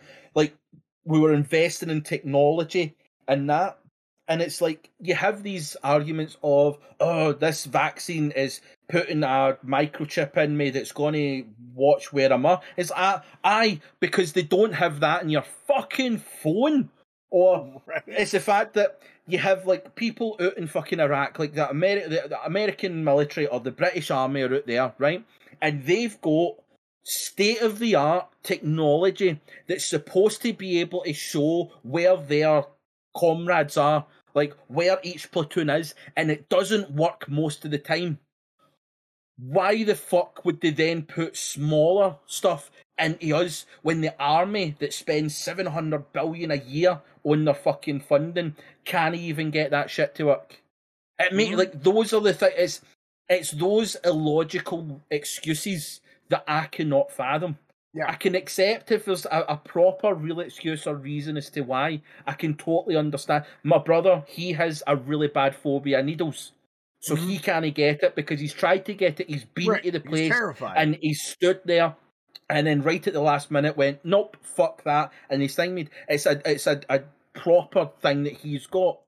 He wishes he could get the vaccine. As soon as they make a pill form or a dropper form or something like that, he's straight in, he's getting it, that's it. He said he could probably get one of the injections. The fact that there's 3 now, you need to get your 2 vaccines plus the booster here. It's like, that's what's stymieing him, is that it fucks him up. If he gets an injection, it fucks him up mentally for a long time. So he wouldn't be able to get the 2nd and 3rd because it's in his head now what's going to happen. Yeah, so it's like terrified. he's got a genuine reason as to why that's a thing. And it's like he's getting a lot of shit for other people because of these anti-vaxxers that don't have logical fucking sense. Right. And that's what the problem is. And I think would they have to make a point of not everyone without the vaccine is an anti-vaxxer. Right. A lot of people that haven't got the vaccine is because there's a medical reason as to why they're unable to get it. And as soon as there's no longer that medical reason, they'll probably jump at it to get it done. But it's the smaller group of anti-vaxxers that have they've no got enough brain cells to rub together and make a normal fucking thought that I have a fucking issue with. Right. Well, I think to answer your earlier question of when the world stopped like accepting science and whatnot is this might be tinfoil hat, and if it is, I apologize. But from like as a kid, I'm in my 40s, right? So I'm like a Generation Xer, right? It seems to me like somewhere like at the end of the 80s, the early 90s, and towards the end of the 90s, corporations started to really push this well, don't think about it, just do it mentality, right? And as people got in more control and people would speak out, they don't want governments and corporations, and more so the corporations than governments. Corporations don't want you to be a free-thinking person anymore. They want you to shut up and do your job. So after decades of fucking being told to shut up and do your job, people have gotten the mentality of, oh, well, I can't question it. I can't say this. I can't do that. Because we went from the 60s and 70s of this awakening and this revolution and questioning authority and whatnot to this period in the 80s and 90s where we didn't give a fuck. And like from the 90s on, they noticed that we didn't give a fuck, so they started to put their claws in deeper and start pushing this agenda of like, don't bother to ask, don't look into things deeper because you just want your shit. And I think it's because when you have a certain level of power, you don't want to lose that power. And an informed population will challenge your authority, will challenge your power when you do dumb shit. And either side, and this goes for every political party, they don't want to be questioned. They want you to just vote their way so that they can continue to do what they're going to do. Corporations are the same way. They don't want you questioning their environmental policy because they want to make as much profit as possible. And anybody who knows me, you can have profit. You can make profit as long as you do it ethically and responsibly. And they don't want that. Like, the last 100 years of the education system hasn't taught us to think. It's taught us to sit down and fucking work. They don't want an informed population, because what's an informed population? It's a threat. And like I said, I might be a little tinfoil hat, but do you really think, like, the world government wants an educated population who knows about, oh fuck, there was an article that came out last year about the research that was being done before COVID happened. And basically I don't remember what it was called because it was too long, but basically there was a series of biolabs that was learning how to make viruses stronger so that they could anticipate the way a virus would mutate or the way it would spread through a population. Yeah. And it was funded by the US and a bunch of other, like, different countries, but it was done in, like, China and Vietnam, so, like, no one would keep an eye on it. Well, the worst case scenario happened. They made a virus stronger, and it got out. And now everybody's like, this was a thing for a while, and then it got swept under the rug because it didn't pick up traction. Like, what do you think was going to happen? Like, your whole plan was to make a virus stronger so you could understand it. I get that. But you had too much hubris to understand that shit might get out? But I think as well, like, that news story that came out that they were working on these things and then it happened and it got out. And again, that's another argument of that news thing that it put out. Where was the proof that was the actual thing that happened? Again, to me, that's just another, as you say, tinfoil hat, that they were working on this and it got out in China and all that kind of stuff. Now, my first kind of, like, if I was to look at that, my first thought process on that is, right, the first thing you said is it was a world government thing, which we technically don't have. You have the UN, you have WHO. It's no world government. So there's my first issue with that. The next one is it's funded by the US and a bunch of other countries, but it's done in China. US and China friendship is at an all-time fucking low. I really doubt that China would host a biological scientific research funded by the Americans. If the Americans were going to do anything, you would probably have it in the likes of fucking Syria, Lebanon, fucking Iraq, Iran, one of these countries. China, I would say, is the last. China and Russia would be the last countries, I would say, that would host an American scientific research thing. Which makes me think that, again, it's another thing that somebody's came out with to say the Chinese fucking caused this because they fucked up something. It's like, I can understand that the premise of working on these bacteria and viruses, trying to get them stronger so that we can work a vaccine to be able to do it. I can totally believe that would be a scientific research somewhere in the world. Yeah, the research totally is understand legit. that. The research is legit. The whole concept of China must have fucked it up and then because we already know that part of the proof that it came from is that it came from a guy in China eating a bat, because coronavirus has been around since the 70s. Oh yeah, they've been working on it in the 70s. This is a mutation of coronavirus. That's one of the reasons why they argue that the vaccine that we have, they've been working on this vaccine since the 70s. All they had to do was adapt it to this mutation. That's why it seems as if the vaccines came out quicker. I don't know the whole process of the vaccine myself, so I'm not going to say if it was or isn't like fully fucking thingied and tested and all that kind of stuff, because I don't know enough about it. But I think what the problem is every argument somebody makes for or against what's going on, it's always going to be shrouded in doubt. Right.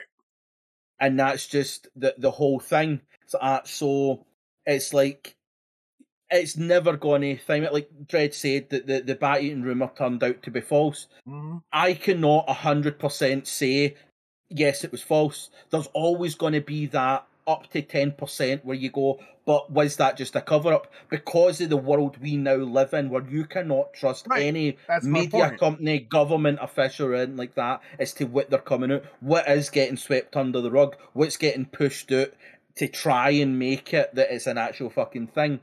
And it's like, nothing is ever going to find me. And I think that's one of the reasons why I think me from, like, this standpoint of, like, the podcast and that is everything that's said will always be taken with a pinch of salt, because unless you do the research and like evidence points to it actually coming from the lab outside Wuhan, what scientific research was done? Was it an American scientist that's came to that conclusion, where you can then go, what's that scientist's background? What's his actions? Is he only came out with this because he wants to blame China? Right. So it's like no matter what, there's always going to be that ounce of doubt. And I do think the point you made of, for the last number of years, people have kind of been pushed into the don't ask questions, it is what it is. And I think nowadays people are starting to ask a wee bit more questions. Right, we're but starting to again. I think what the problem is people, or the majority of people, don't have the experience to really know how to go in about doing their own research. It's not about going onto Facebook, finding the first thing that goes with your narrative and go, that's the truth. That's like, confirmation if you bias. bring up, it's like, you think about it, like oil and diesel. They came out and said that oil was really, really good and drilling for oil would be the best thing and all that kind of stuff. That turned out to be false. But a lot of scientists came out back during the oil days saying that it was a good thing, because they were paid and funded by the oil companies. Right. So it's like, there's so much more digging that you have to do in order to get the actual bottom line truth out of it. Is you have to see who funded this science project, who funded to find out if it came from that Wuhan lab. Was it the Americans? Was it the Chinese? Because if it was the Chinese that done it and then they've turned around and said, I actually came for that, I would go, well, that seems a lot more, there's a better chance of that being true, that the Chinese are even saying, we fucked up. Because in this day and age, taking responsibility is so far down most government's fucking priority that if a government was to turn out and take responsibility, I would actually even still ask questions and go, was that government colluded by someone else, that if they took responsibility? So it's like... That was kind of my point of bringing it up in the way I did, is like, it shows that, like, most people don't do the research, like we were saying. That's why I brought it up that way. That's why I proposed it initially, because we live in a world where we're not encouraged to dig deeper. Now, I did remember the science behind what I brought up is called gain of function. And gain of function research is exactly that. It's learning how it's making viruses stronger to learn how they mutate and change so that we can anticipate how they're going to react in the case of an outbreak. Yeah. That I understand, like, but that shit's, I understand why you do it, but like, do you really need to though? Like, humans are not the safest animals, and you're playing with shit and you're making it stronger. Like, I understand the reasoning behind it of why it's sort of like a necessary evil, I guess. But man, that's just that's one person, human, right? Did not one person the human in the room say belief this of is a control. bad idea? Yeah, right. Yeah, it's like humans will always believe that they have control when very rarely do you have control. You cannot control a lot of shit that you think you can control. Like, I think that's what the problem is humanity is evolved to the point now where we think we can control so much. We can't control nature.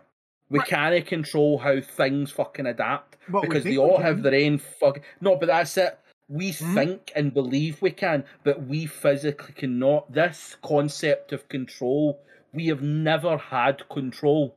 We just like to think we have control. It's like, at the start of this, when we were turning around and talking about what the goals for 2022 was, I think I have control over what I'm going to be at what stage by the end of the year. But at the same time, there's so many parameters of the next year that I cannot control, which will dictate whether or not my goals are succeeded. It's one of the reasons why I don't do resolutions, because resolutions just it makes no sense to me of trying to control what your fucking year's going to be like. So many things can happen. It seems point. Just don't make resolutions, and you'll never be fucking disappointed. But I think so many people in big fucking positions in the world still have this idea that they have control over so much, and it's like, you do not. It's just no. That's just no how this fucking works. Yeah, and like you said, it goes back to the idea of like when we stop sort of following like the experts is one, we have that built in, like, oh well, like you said, oh well, I don't know that guy, but I know, Phyllis from Facebook. I'm gonna believe Phyllis more than I'm gonna believe the guy who spent 10 years studying the shit, right?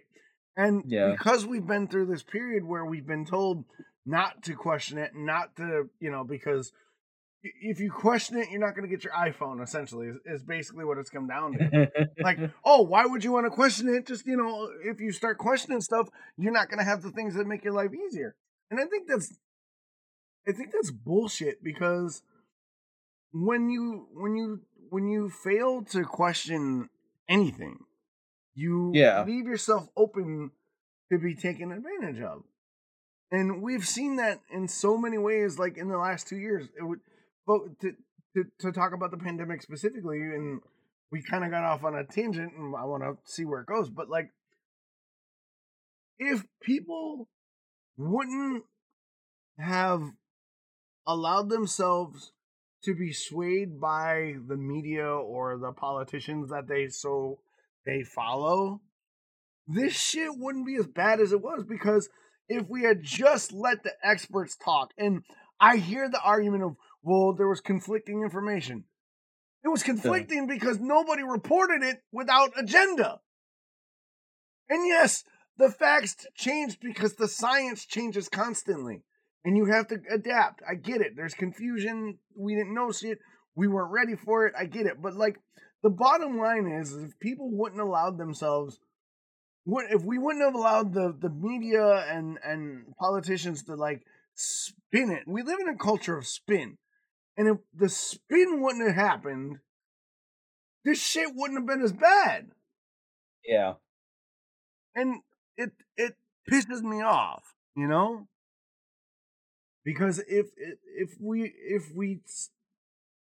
just took a second to ask ourselves, what's the reasoning behind why they're saying masks are bad or this, that, or the other thing, maybe we would have been able to be more in control.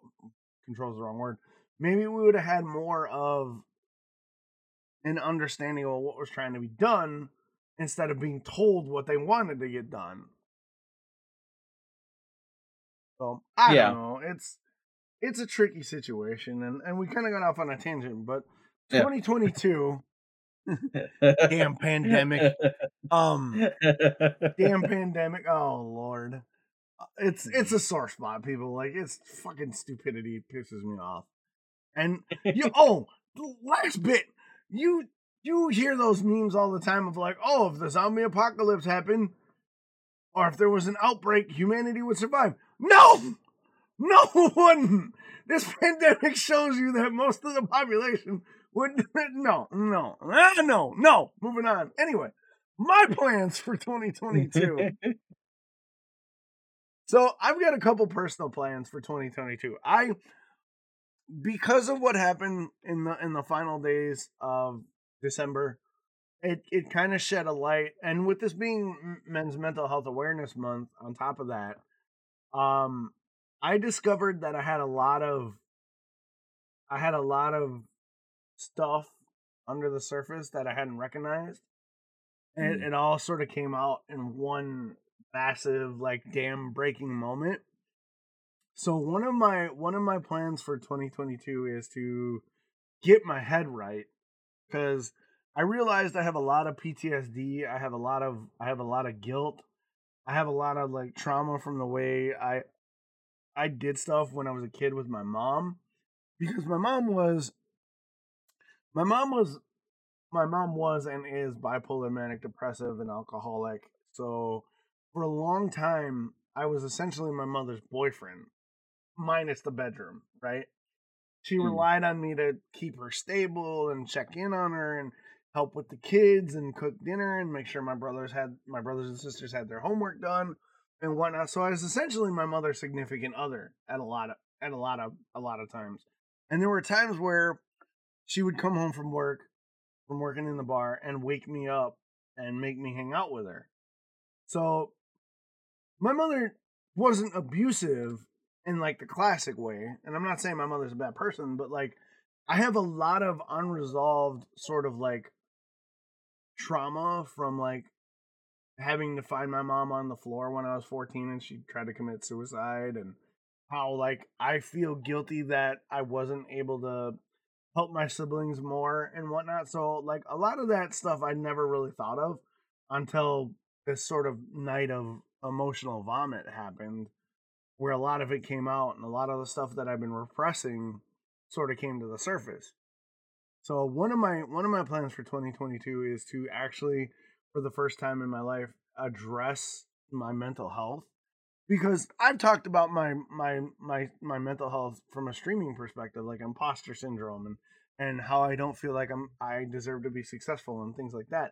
But I also didn't realize that I suffer from like a lot of guilt from like not being able to do more for my mom, and with stuff with my kid that came out this year. So I have to address like that, and then I have to address like when I went to the ER, I talked to a crisis worker and I described to them what my last 10 years have been like. And don't take this out of context, anybody, but the way the person described how I've had to live was essentially on the same high alert level as like a soldier in combat. And coming down from that without the proper tools to basically reset my brain to not have to be on that killer, be killed kind of high alert mentality that I've lived with for the last 10 years has been way more difficult than I thought, because I never thought about it. Like I was like, oh, okay, I don't have to worry about it because that issue isn't here right now. But I didn't realize that I was still having triggers, because it's not something I've ever dealt with personally. Like I've dealt with it with other people, but I've never had to deal with it in myself. I've never had the chance to really see it and whatnot. So one of my goals for 2022, or one of my plans, is to really, because I have insurance now for the first time consistently, is I want to get in to see somebody who can like help me address that. And one of the things that people asked me about when I was in the ER is, well, do you want to see a psychiatrist? And I'm like, no, I don't feel I need medication. What I feel I need is talk therapy and what they call cognitive rehabilitation, which is essentially they basically train your brain how to rethink about stuff and how to like process stuff around what you're working on. So that's a big thing for me, is like I want to get my personal headspace right so that I can be a better boyfriend and a better stepdad and just a better partner all around in all my endeavors. Because I didn't realize, especially out here, me and my daughter were really having a tough go. And one of the things I didn't realize is I was feeling guilty that I couldn't protect her from what happened to her, even though I had spent the last 10 years protecting her. So there was a lot of tension between me and her, and it led to a lot of like really bad encounters with me and my daughter. So, so all that came out. So one of my really major plans this year is to really get into therapy and start addressing some of the stuff that I've never had the opportunity to address, so that I can be a better person. Another one of my goals, cognitive behavioral therapy. Yeah, thanks, Abba. That's what I was looking for.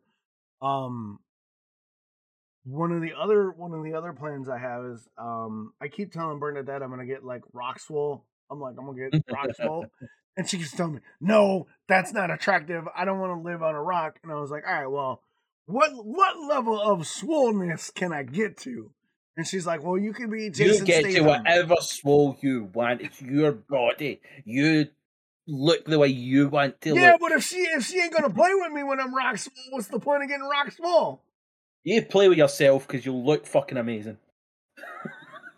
Get your rocks off with your rock swole body. So we sat down, and she goes, all right, I don't want you to be rock swole. I was like, all right, but what level of swollenness? She goes, you can be Zac Efron from Baywatch, you can be Jason Statham, or hell, I'll even take Jason Momoa level of swole. And I'm like, bet, it's on, right? So I'm going to get mentally fit, I'm going to get physically fit, and then my third personal goal, and this one is like, I'm getting tattooed this year. I haven't. I thought you were going to say get Jason Momoa money.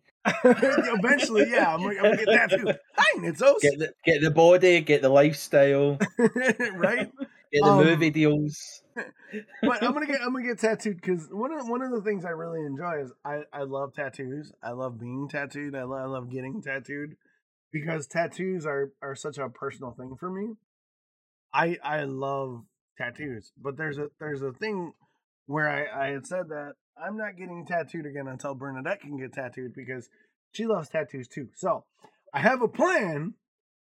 If I'm getting tattooed, a brother's got to hustle to get the money to get that bitch tattooed so that I can get tattooed. Because I want tattoos this year, damn it. So those are sort of my personal plans, is like get mentally fit, get physically fit, and get tattooed, right?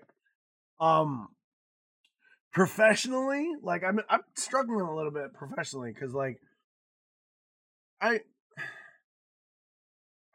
started out getting back to work where I'm like, all right, I'm gonna get up at this time and be live by this time and do this X, Y, and Z. Well, the more I've tried to do that, the more I've failed at it because I made this ambitious schedule not taking into account my disabilities, right? That's one thing I didn't like. Fibromyalgia, for those of you that don't have it, is like this weird sort of collection of symptoms that aren't consistent at all. And a lot of what you suffer is based on the temperature or the air pressure or how much physical activity you had or how much sleep you got or what you ate the day before. So a lot of my problem has been like I'll set a schedule and not factor in. Hi, dog. Hello. Hey, I love you. Stop. Okay. Yes, this is happening. This is gonna. Hang on a minute. Hold while I get groomed by my dog. Apparently. One of the things is I set a schedule. I was like, all right, well, I got to be up and live by this time so that I can make it more able for like Monster and Chris and Bill Bob and all these guys to like collab with me and check out my streams so that I can check out their streams. But I never factored in like, yo, you've got an actual like disability, motherfucker. You actually like are not well in the morning sometimes. So I've been thinking, because you mentioned schedule, and I've been thinking about my schedule too.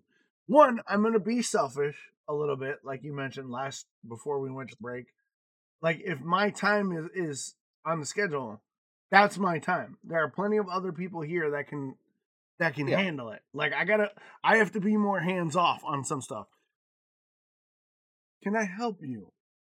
I'm in the middle of a podcast. Is that like do you want to sit in okay, stop. Okay, if you want to sit in my lap, come in my lap, but stop licking my face. Hold, please, while I adjust the dog, who is apparently being super fucking needy right now. All right, sit your butt down, you pit bull motherfucker. What? Then don't come in my lap then. All right, anyway, back on target. Fucking dog, I swear, I love her to death, but Jesus. But one of the things, like I said, is I want to be more. What are you doing? Anyway, I'm going to ignore that for now because it's... I'm going to be more selfish. So if my time is slated, I'm going to take my time. There are plenty of other people. The kids are old enough where I don't need to like do it for them. They just need to fucking do it. So I'm going to try and be more selfish within reason and make sure that I get my time to make sure that my work and my responsibilities not here are handled. Right? Yeah. 2, another professional standpoint is I want to get consistent. And in order to be consistent, I have to listen to my body more. I have to pay attention. Like, I have this really bad toxic masculine trait where I'm like, oh, I'm a man. I can push through. Fuck it. Let's go. Right? Yeah. It's not true. It's not true. I have to listen to my body. So that being said, I have to make a realistic schedule. And I think if I go about making my schedule where my morning streams are not, 10 a.m. Because let's face it, I can barely get up to get the kids to school. And then when I get back, I'm dragging my ass. And then I got like 40 minutes to get online and live and get my shit running. Can't do that. My body takes longer to wake up. I'm usually in pain in the morning. So I've been talking with Bernadette and I've shifted my schedule. So instead of starting at 10 a.m., I'm going to start my morning streams at noon, because right around 11 o'clock is when I really start to get online. My body's finally loosened up enough. I'm finally warmed up enough. I've finally got my head kind of together enough where I can like start to function. Yeah. Because I don't sleep at night because the pain I'm in. Or like I'll be asleep and then I'll wake up because something will hurt and I won't be able to get back to sleep. So getting up and having this unrealistic expectation of being like, I'll be live by 10 o'clock. Blah, blah, blah. Such an unrealistic expectation because I wasn't listening to my disease. Because I've always been one of those people who's like, well, I don't give a fuck. I'm going to make it happen either way. And this year has really shown me that I can't, because like I haven't had access to my right hand in like 3 weeks because I lifted something and something popped. And with fibromyalgia, you don't recover as fast. So it's taking me like 3 weeks to get my wrist back to not hurting when I make a fist.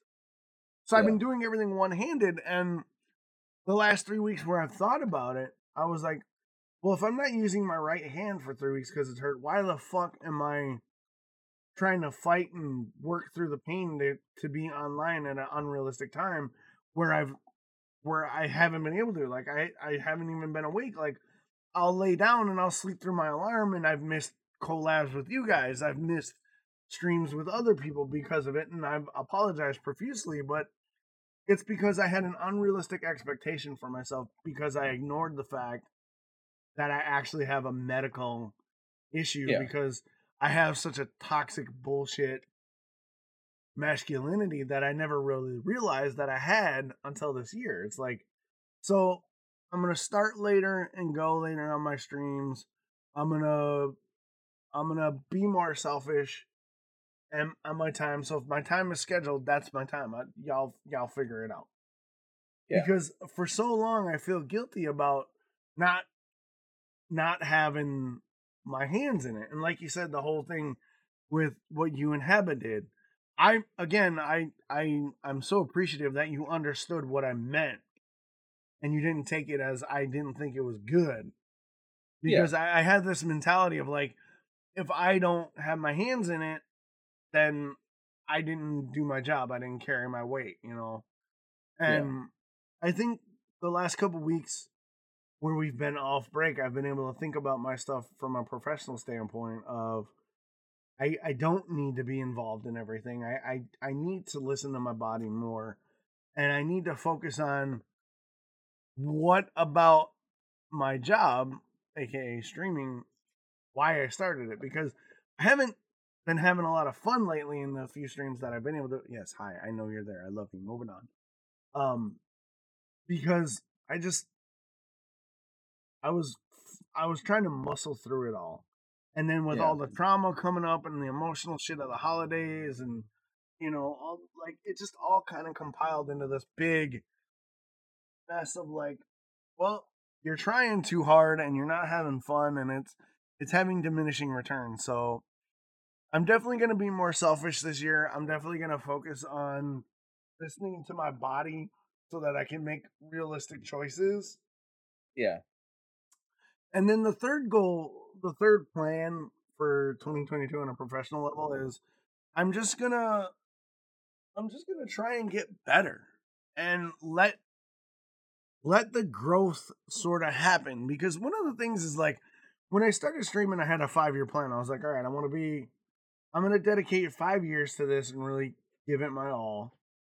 And at the end of the 5 years, if it's not self-sufficient, then I need to find something else, because I can't be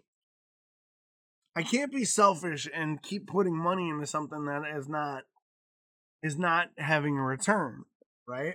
Yeah. And I like the idea that I had a plan and I had an idea of how I wanted it to be, but one of the downfalls of sort of looking at it like that way is I was looking at the progress and the growth and not necessarily the numbers, because I learned early on that if you look at the numbers when you're starting out, you're going to drive yourself nuts. So I wasn't necessarily watching the numbers. I was looking at the growth. And dog, you're seriously, stop. There, stop messing around. Anyway, sorry, I apologize.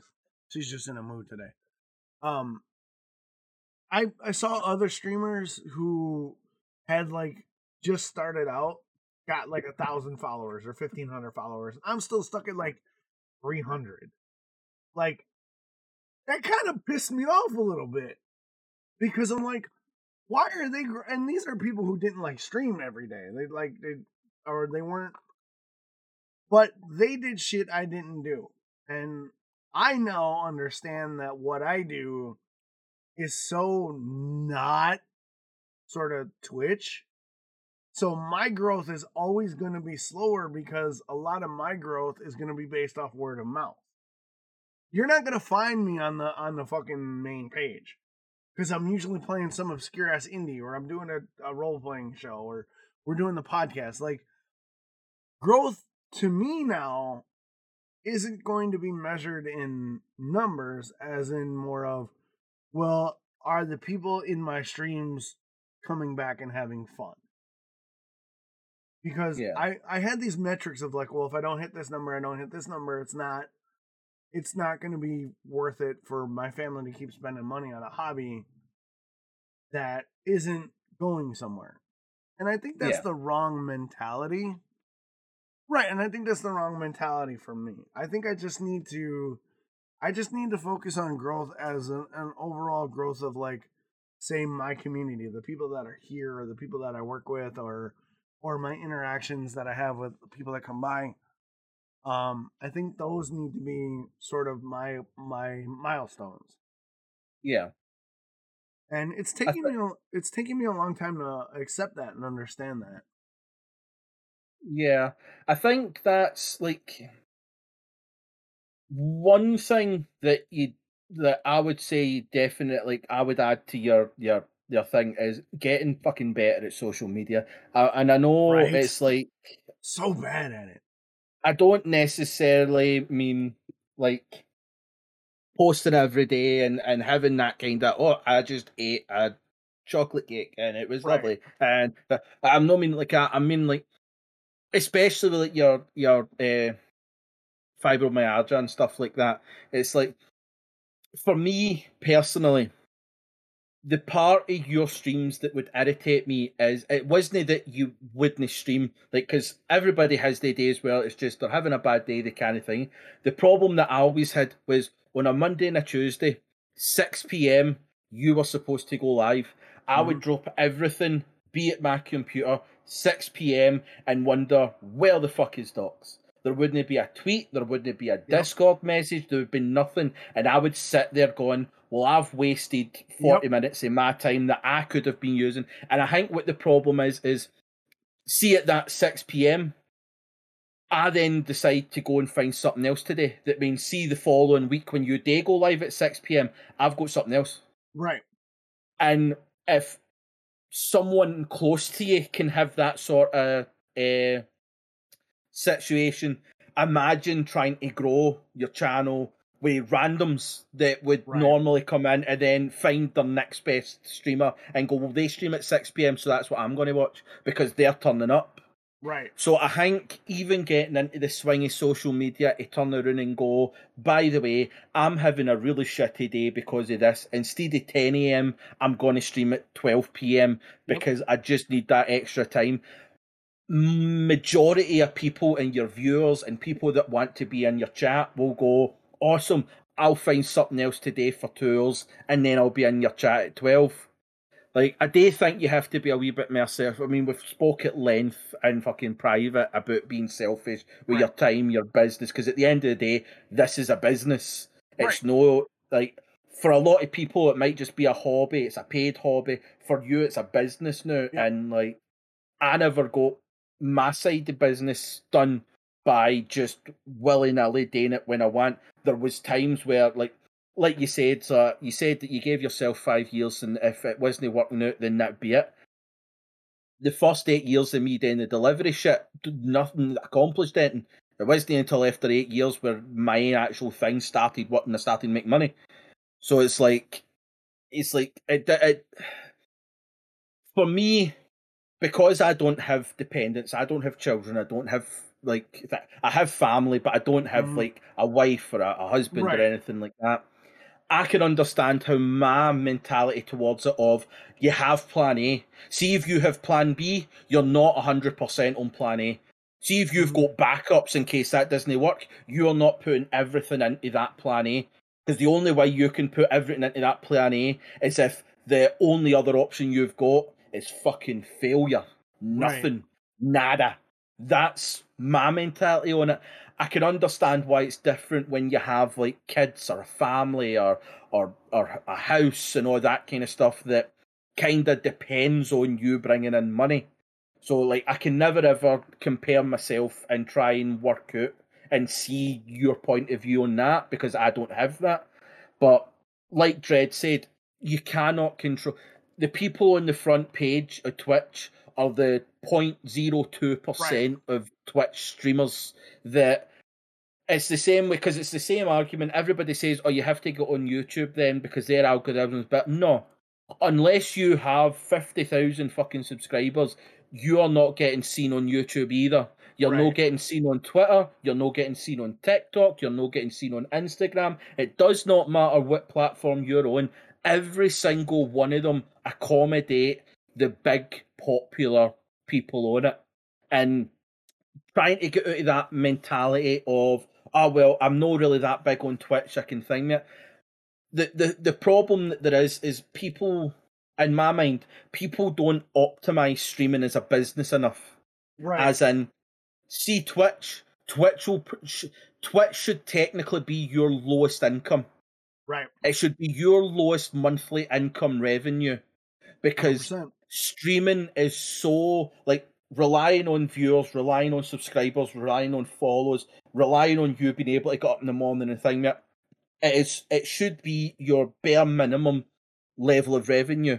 Your main source, you put up a video on YouTube. See, as long as that video is on YouTube and you've got 1,000 subs, because you have to have 1,000 subs before you can monetize on YouTube. So this whole concept of don't stream on Twitch, stream on YouTube because you can make more money. You have to have 1,000 subs before you can monetize your content on YouTube. So that's a wee misconception that a lot of people forget to tell smaller streamers. But 100%. If you put a video on YouTube and then it gets monetized, as long as that video is on YouTube, you're making money from that. The only time you make money on Twitch is when you're live. 100%. And if you're only streaming 4 hours a day, 5 days a week, that's a lot of the rest of the week and days that you're not making money. So that's where you have to start thinking of optimizing your content. Like, get 30-minute clips that you can whittle down to 10 minutes and put it on YouTube. Of those 10 minutes, can you get a thing every stream? Like these things, us having these conversations, can I get a minute-long clip of us explaining something, put it on TikTok, put it on Instagram, because that's what's best for them is the small clips. If you can spread your content as far and fucking wide as you can, you open up a lot more chance of revenue, because it is people that are big on Twitch might not have a big TikTok or YouTube channel. People that are big on YouTube, like you think like Wildcat on YouTube gets fucking 6 million views in his videos after fucking a month, right? See, when he streams on Twitch, he's not getting 6 million views a month on Twitch. So he's bigger on YouTube than he is on Twitch. It would be very, very silly for him to put everything into Twitch when other things make him more money. And it's like Harris Heller, he actually made a video on it that you should watch if you get a chance. I'll post it somewhere. I watch Harris's videos all the time. But he made a video on it about how his income for like the month, 1.5% of it was live streaming. Most of his money was coming through like stream beats and stuff like that, but it was like another big chunk was like his brand deals and his sponsorships and his commissions and stuff like that. Said it goes into a thing of, if you're streaming in Twitch, what other skills do you have? Like, see if you have other skills, get yourself on Skillshare, sell your fucking skill and teach people how to do it, make money that way. Do you have a 3D printer? Open up an Etsy shop, get 3 or 4 fucking things that you can just hit print on and fucking sell their things. Optimize as much as you can, spread your fucking thing as far and wide as you can, get into every fucking cookie jar, because it's the best way of getting your name out, getting paid, getting money, getting everything. Because if your focus is solely on Twitch or YouTube streaming, it's just no gonna give you what you want out of it. Because, like, you think the last couple of streams, I've been in your last couple of streams, and there's been a couple of times where I've not really said it, and because at the times that you were streaming, I was in my fucking bed ready to sleep. But the last couple of streams, it's felt as if you've been trying not to rant and rave, but you've been ranting and raving about kind of like your growth and where you are, but it's not where you wanted to be and all that kind of stuff. And then on other instances, you're like, oh, I can kind of see, like, the last month it's been difficult for you because there's a lot of things that's come out, and I'm super fucking proud of you that you're taking what's happened and you're trying to better yourself. You're thanking for therapy and all that kind of stuff. It's a really great thing that your goals for this year is to better yourself mentally and physically. But looking at some of the things like that where you're thinking about your viewership or your numbers and stuff like that, and it's like, well, in 29 days, you've streamed 7 times. Yep. Which really isn't a full-time job. One of your streams you had to end after an hour because something out with your job. It was your car. But it was like, that I had to deal with, Yeah, but it's like, it's not the only time that you've had to stop a stream or you've had to go away and deal with stuff that at that moment, you dealing with it in that moment wouldn't have changed if you'd dealt with it after stream. Right. So I think that was where, when we talked about having like the you being selfish in your time, like if the car broke down and you were at your security job, would you have left your security job after an hour to drive home to deal with that? No, you would have said, well, I'll deal with it when I get home from work. If this is supposed to be your full-time job, it needs to be treated as if you were just away fucking working in fucking shithole security jobs, because we all know security people are stupid. Right. It's all about the delivery drivers. They're the best people. But right. But no, yeah, I agree. It's like and like to see what you were like before Christmas and Yule to where you're now, you can definitely see a much more positive change in your kind of outlook, where you're starting to figure the bits out. You're starting to see where you think, because like one thing that always kind of hurt, I wouldn't say hurt, but it always got to me is when you were working with the security, you would do 40, 45 hours a week working that security job. and then you would come back, and through the week you would work another 40 hours a week. Then you're streaming your production stuff, your background stuff, and all that kind of stuff. You took away the security job, but you also took away a lot of your 40-hour a week streaming stuff, where it felt as if you weren't even doing that, even though you had the extra time that you didn't have to. Like, you had that extra 40 hours a week that you were no longer working. But obviously, like mental health and all that kind of stuff plays a big fucking impact. If you don't have the motivation or passion to go and do something, it is going to think. And the last 6 months has, like, anybody that's been on the outside looking in, the last 6 months, the shit that you've had to deal with, it's totally understandable why so many of these snowballs have got bigger and bigger and bigger as they've went down the hill. And I think it's one of the ones. Personally, one thing that I would like to get out of this year is to see you be a wee bit more open, not necessarily open in your struggles, but see even privately, kind of like Dredd had said, kind of really behind on like the Ready Play Go stuff and all that. If there's things like we said, you tried to keep your hand on fucking everything that was going on. You wanted to be a party, which is it's awesome that you want to be a part of so many things, but in so many things, there was some parts of the production that you don't have to be there for, that you wanted to be, that's kind of slowed everything down. So I would love to see you do more, see the kind of like the production stuff, getting the TTRPGs written and all that kind of, see the stuff that you're so fucking amazing at, and see the little bits that there's so many other people that can do. Leave it to the other people, because the things that you are so amazing at are only going to be amazing when you're left to actually think it. The likes of stories, making up your characters, making up everything to do with like the TTRPGs and stuff. It's like so much of that you can do that makes it different.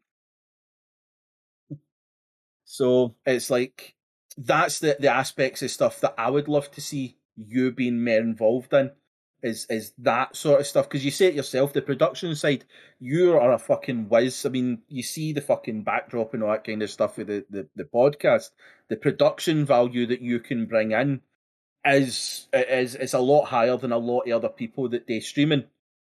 So it would be nice to actually see you do a lot more on the streaming aspect as well, because you're playing the kind of niche games, the kind of passion and drive you bring to playing the games makes people want to play the smaller, lesser known games. Like, there's a bunch of games that I've bought because you played them that I would never have fucking even looked at. So it's like seeing you do Mary that kind of stuff, and then being able to do like your storylines and all that kind of stuff. Because like you look at like the Star Wars, we only managed to do 1-2 episodes, but the detail, the detail that you'd put into those storylines in that little time, even when you were working the security job, imagine how much more explosive they can be, that you've got that extra 40 hours a week to be able to put in. That's the bit. That's the bit that's kind of hurt me, is knowing just how good you are, and you and other parameters kind of cutting off that to you. And it's a total rip-off to everybody else that watches you, because everybody knows just what fucking level you can bring in. And it's like, we want, 2022, we want to fucking see that level that we know you can do. I want the badass fucking RPGs. Like, that's what we want. And obviously, the likes of like getting your mental health and all that kind of stuff in order. No, it's not going to be a next week you're going to be fucking flying out with all this shit. It's going to be a work in progress. And the main thing is, you know, that everybody around you understands and totally like wants to do that for you. So it's like, all I ask is that you let those around you try and help out where you need it. Like, Yeah. I know it's hard for you, like you said, that your whole masculinity thing and all that kind of stuff. It's your problems Sucks. to deal with. I'd love to be able to see that wall broken down where you're willing to kind of thing with other people and bring them in and kind of go, right, I'm struggling with this, but what can you do to help me kind of take that pressure off? Because everybody around you would, at a fucking hat drop and go, I'm on your fucking back, let's go. Let's. I Yeah, mean, look at that's Tim. Tim fucking drops everything as soon as you start talking about a schedule. And he's like, right, let's get that fucking schedule made then. I So, feel like, there's so bad people for there. Tim. I feel so bad for Tim because yeah, you're right. It is a very bad. It is one of those really bad toxic masculinity traits that I have. Is like, and it comes from the way I was raised. Is like you don't. I explain it to a lot of people like this. I don't exist in my own sort of understanding. The only way I feel I exist is if I'm helping other people. But yet, Yeah. I don't need people to help me because I feel guilty that they have to help me. And that's one of the things I need to stop fucking doing. And Yeah. I know it. And then it's if I could give you an inside view of my head when I know what's going on, this literally like me inside my head going no, and like my mouth and my body's acting, and inside my head it's like you're doing it again. Stop fucking just fucking.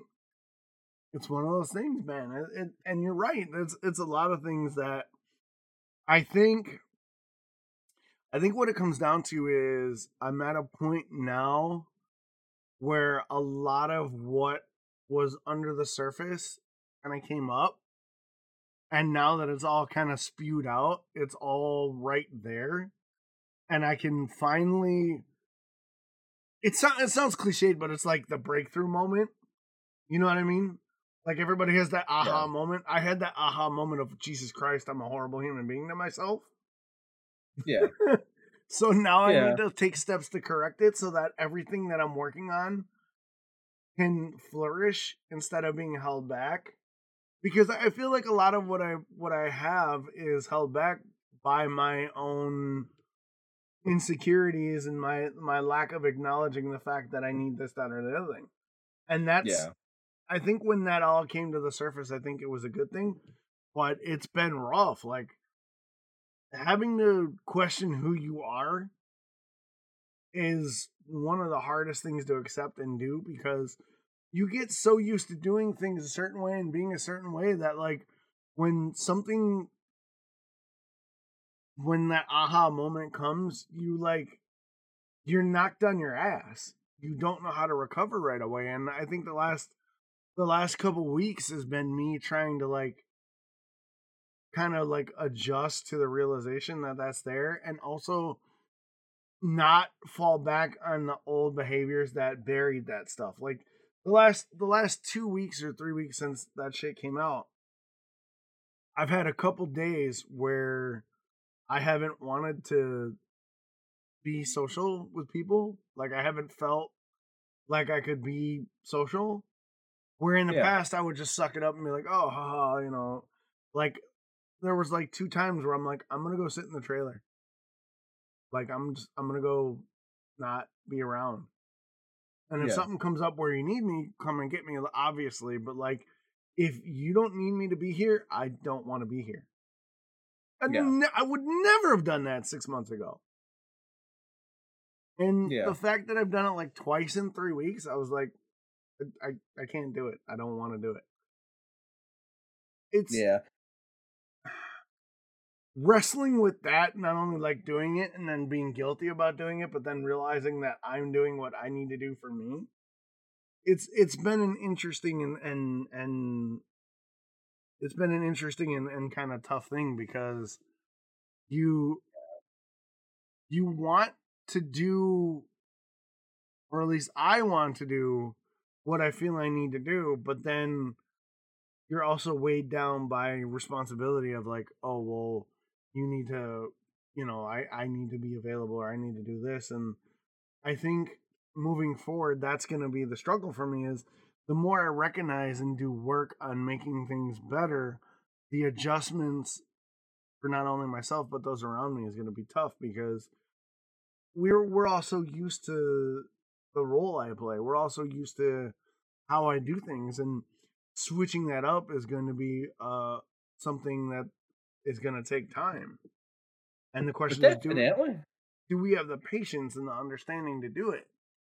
And actually, Bernadette helped me out. Like, there was an emotional moment out here, and one of the kids got real emotional, and I was trying to like help them, and they got angry at me, and then I got frustrated, and I started to speak to explain something, and there was a moment where I said something, and Bernadette stepped in, and she goes, "Stop," because the kid started to go off on me because something I said, and Bernadette goes, "Hold up. We all know that sometimes when things get elevated, I speak fast, like my mouth will speak faster than my brain, and I'll drop words. But like words will just drop out or I'll use a replacement word, like somebody who has a stutter. Sometimes they'll replace a word, and it's not the word they want to use. That's something that they've known about with me. Like when things get heated, sometimes words get dropped. And for a long time, people were ignoring that. And B, for the first time in like years, stopped everybody and was like, that's not what he was saying. We have to remember that sometimes his mouth moves faster than his brain, and he might have dropped a word. So give him a chance to slow down and properly articulate what he's trying to say. That hasn't happened in years. Yeah. And when she did that, I was able to stop, reformulate what I was saying, and it solved whatever the problem was, and things got worked out much quicker. Yeah. And it's one of those things where like it's going to be growing pains, but I think it's going to be growing pains in the right way. Yeah, I think that's like when you said it's going to be tough and you don't know if everybody's going to have the patience and that. I think that's one of the first things that you have to look at and go, see if people around you love and respect you enough, they will fucking do it. The patience will find it. Because at the end of the day, yes, everybody's got used to the role that you play, but the role that you play is not healthy for you. Right. And if people love and care about you enough, they will understand that the free passes that they were getting and the role that you were playing now is not going to fucking slide anymore. If people around you have to start picking up slack elsewhere, then they just have to fucking do it. It's the way. If it means that we're going to have a lot more situations with you where you're happy and passionate and motivated, then there's no other fucking outcome that people have to go with. If you are not willing, like, this is, for me, this is the point where I would be like, if you are not willing to fucking grow with me in this, leave now. Yeah. Because what's happening now is not working. It might be working for everybody else, but you cannot continue on this path, because if you continue on this path, you're not going to make it to 50, you're not going to make it to 60, you're going to go down the same route as people that are in your life that you don't want to go down. You love them and you care about them, but you cannot go down that same route that other people have went down before because of you trying to fill a role that does not need to be. And I think with having that kind of mentality around you, it will, one, make it a lot easier for you to be able to get that growth. Because if everybody's pushing for you to make that growth, when you get to it, it'll be a lot easier for you to cross over. Whereas if everybody's kind of trying to keep you back, if you get to that level of growth, you'll, in your own head, kind of go, oh, I can't do this, because if I do this, like, you think the 2-3 times in the last 3 weeks that you've just went yourself, sat yourself, you just needed to be away, that's needed. If you're still trying to play that role that isn't working for you, that doesn't happen, and you have a lot more explosive outbursts in that sense. Whereas being able to just kind of be, this is not working, we need to change this. Pointing out that one moment, that's a big fucking thing in your life. And it's like, it was something so small, but it means a lot. And it's the exact same thing of, having to do everything around the house. Other people picking it up. It's a small fucking piece of gratitude, but it makes a massive difference to your lifestyle because you're not having to worry about that as well as everything else. You're not having to worry about, because like you made your schedule for Twitch, but you also have a schedule outside of Twitch, but you've also got both schedules running against your fibromyalgia. So it's like at what point is your disability going to take fucking hold? And it's not going to be one or the other. It's going to be everything where your body goes, nope, fuck you. Yeah. And it's going to fuck a lot more than if you go, right, I'm going to have to adjust all my schedule because my body does not work at this time. There's no point even trying. It does not work. Flip that around, because what you would normally do in the morning can be done later on. Instead of you taking the kids to school, you pick the kids up for school. Mm-hmm. Like, so it's like those little things. Yeah, no, exactly. So it's like something for the last 10 years that seemed like such a big fucking change, but it could easily have been done. Right. And so much pressure's been taken off you. You're not having to get up at 8 in the morning or 7 in the morning. You can sleep in because through the night your body does not want to fucking compute with a normal schedule. Well, that's the thing. That's one of the things. I don't mean to interrupt, but you mentioned the kid thing. B and I talked about it a couple weeks ago, and like sometimes if I'm awake early, like I'll wake up early. Like if I hear the kids get up for school, I can wake up. So, like, if I'm awake and B isn't feeling well, I can take the kids, but then I'm going to have to come back and nap. Yeah. And I wasn't napping. I was just trying to jump right in. So, like, the last week before Christmas break, like, there was a day where B couldn't get up. So I was awake already because I heard the kids.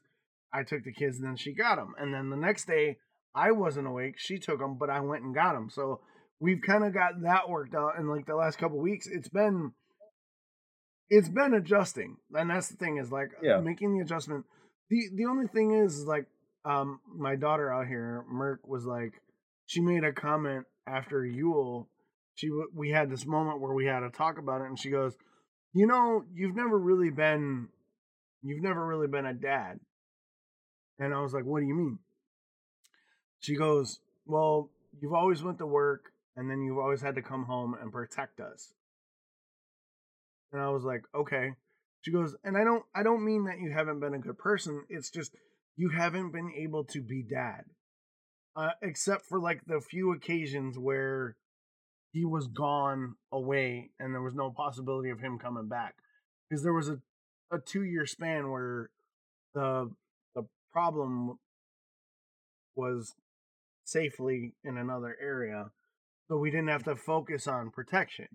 She goes, it was that one time where he was gone where you actually got to be a dad, where you actually got to like laugh and joke. She goes, for the most part, you provided and protected. She's like, you've never had the opportunity to be dad. And she said, now that we're out here and we're safe, we need to learn how you are as dad and not as watchdog, not as guardian. And that hit me. That hit me in a way because even when I was protecting them, I was cracking jokes and teaching them stuff. But like, I never had the luxury of being like dad.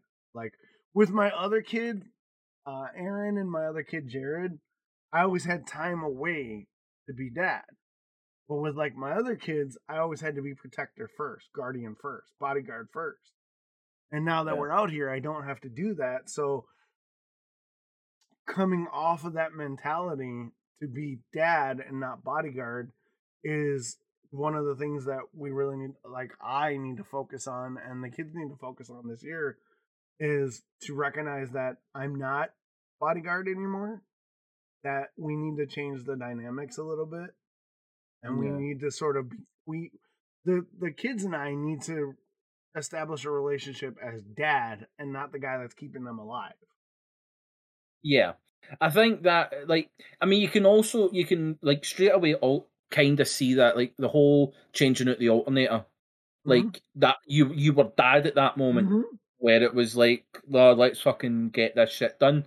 Right. And I think that's where like a lot of people go wrong, is that they always consider this whole, like, to be a dad, there's like certain parameters and all that kind of stuff. So like, no, to be a dad, yeah, you protect, you take care, you feed and you home and all that kind of stuff. That's cool and awesome. But what does it come with when, like, you feel as if, like, for a long, long time, when my mum first took ill, my mum took it ill in like 98, 97, 98, when it really took hold and she had to stop working. Mm-hmm. So, in order to kind of like pay the bills and all that kind of stuff, my dad had to work a lot more. And I can always remember there was this prolonged period where my dad would be up at 6 in the morning, go out to his regular job, and work until like 5, 6 p.m. And then at 5, 6 p.m., he'd come in the house, grab a sandwich to eat, go to the bathroom, and then he would go out and do his own work, where it was like homers and stuff like that, until 11, 12 o'clock at night, come back, go to his bed, up at 6 in the morning, 7 days a week. And it always felt as if we never really got to spend time with my dad. And every now and again, on like a random Sunday a month, my dad wouldn't be working, and we would go out to like a garden centre or just a park or something like that, Right. and we would just wander around, like things that were free because we just didn't have the money to be able to go to like big amusement parks and all that kind of stuff. Like, you used to go to like the arcade, and we would all get £1 each, and we would go and play, see the wee 2p machines, where that would be us all day. We'd come away with like fucking £3 worth of 2p pieces. But right. it was just the fact that for that one day, we were getting to be the family, we were getting to see dad, my dad was having fun, we were having jokes, we were timing and all that. And it's like, for such a long time, that's what it felt like, is we were only getting to see my dad for one day a month, because he was having to work and provide and all that kind of stuff for us. And it's like, it's only until now where it's like, we're looking back and going, like, he was trying to keep the house, and it ended up that we had to think like bankruptcy and all that kind of stuff, because he was working for people that weren't paying him, and it fucked everything Right. up and all that. And it isn't until you're like, now, when you're looking back and you're sitting there going, I so much wished my man and dad just went, fuck the house. Fuck it. We're spending time. We'll move to a smaller house. We'll think me that. The Waynes need both parents. And it's like, it isn't until you're in that situation where you can kind of see where, like, as far as my dad was concerned, this is where we lived. This was, like, we had friends here, we had school here and all that kind of stuff. The last thing he wanted to do was remove us for that situation. So he worked his fucking arse off to try and ultimately, he couldn't do it enough. Right. And other parameters that you can't control happened, and it ended up we had to move away. And it was that kind of way you're sitting there and you're like, but at what cost was that? For so long in my childhood, I felt as if my dad wasn't here. And it's like, unless you're in that situation, you wouldn't really know what it's like to be that person that has to provide and protect and all that. And I think for so long you've been in that role, you've moved out to where you are, you've no got the full-time job through the day now, you can focus on your streaming and that. And I think, as much as the last 6 months it feels as if this move has been the worst fucking thing and decision that you've ever made, but At times, consider the fact that you've not been run down with the security job. You've been able to see and sort the mental problems that you've had within yourself and within your family and stuff like that. You've been able to kind of make those growths of, you're going to get therapy, you're going to think with this, that. You've been able to see the issues that you've had of being the protector and not the dad, where you can start going, right, well, we're going to make a point of, we'll spend this day together, we'll have actual family time and not just use a family and I'm just on the outside making sure that you've got money, you've got food, you've got house. It's when you look at those parts of it where you can go, well, the move actually had its really big fucking benefits, because these wouldn't have been addressed if you were still where you were. Because you would have still been working that 9 to 5 job, you'd have still been protector, you would have still been provider. It's not until you've kind of came out and everything has went fucking south where you've went, we need change. This 100%. is not working. So 100%. I think as much as your doubts on like a lot of moments there the last 6 months, you felt, why did we do this? This is where you can start seeing this is why you done this. It's the Right. growth mentally and physically that you've needed is why you done this. It wasn't to get a big house. It wasn't to live by the ocean. It was where you were was not working. You need to move, and that can spur on the role you play is not working. You need to change. And it's 100%. going to be scary. It's going to have its downs. It's going to feel as if, what the fuck am I doing here? But ultimately, the benefits that's going to come is going to be absolutely fucking immense. Being able to be a lot more comfortable with yourself, being a lot more comfortable with your family. Like, it's a win-win in that sense, even though it's going to be fucking hard and shitty. Yeah, right? But, like, good things never come easy. That if they No. did, then they wouldn't be good. Exactly.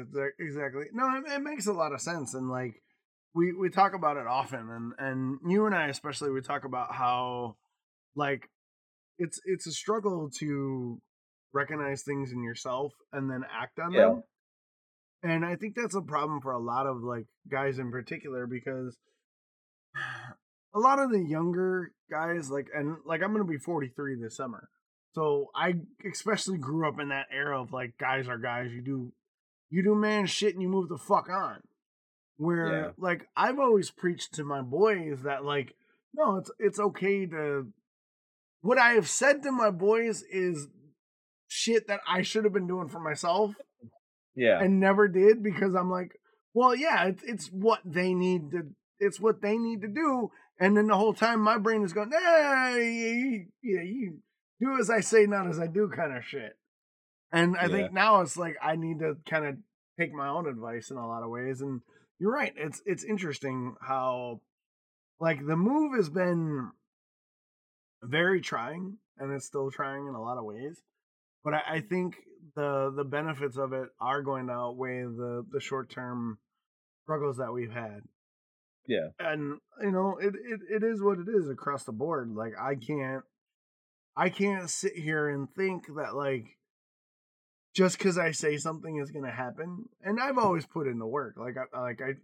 I've trained martial arts forever, and I taught myself how to audio engineer, and so it's not like I'm opposed to doing the work. It's just I actually have to like get in the routine of it, of doing the work. And I think that's the hard part for a lot of people, is like once you recognize something, it's establishing the routine to do it. Like you See, said, the funniest thing is, me and Haba, literally about an hour or so before we actually went live, had this exact same conversation as to how the ADHD mind works, and that everybody says that if you do something for 30 days, it becomes routine. Right. Even if, see, on day 31, see if either us skipped it, that's it. It was never getting done again. It's been skipped. Even after 30 days, like Haba said, she could do it for 100 days. If she skipped 101, it's fucking gone. Because it's the ADHD thing. Yeah, and that's why, for me, and I'm pretty sure Haba said it was the same, there's a difference between routine and schedule. Schedule's something you write down and you follow the schedule, even if you don't want to do it at that particular time. Whereas a routine is something that you just do.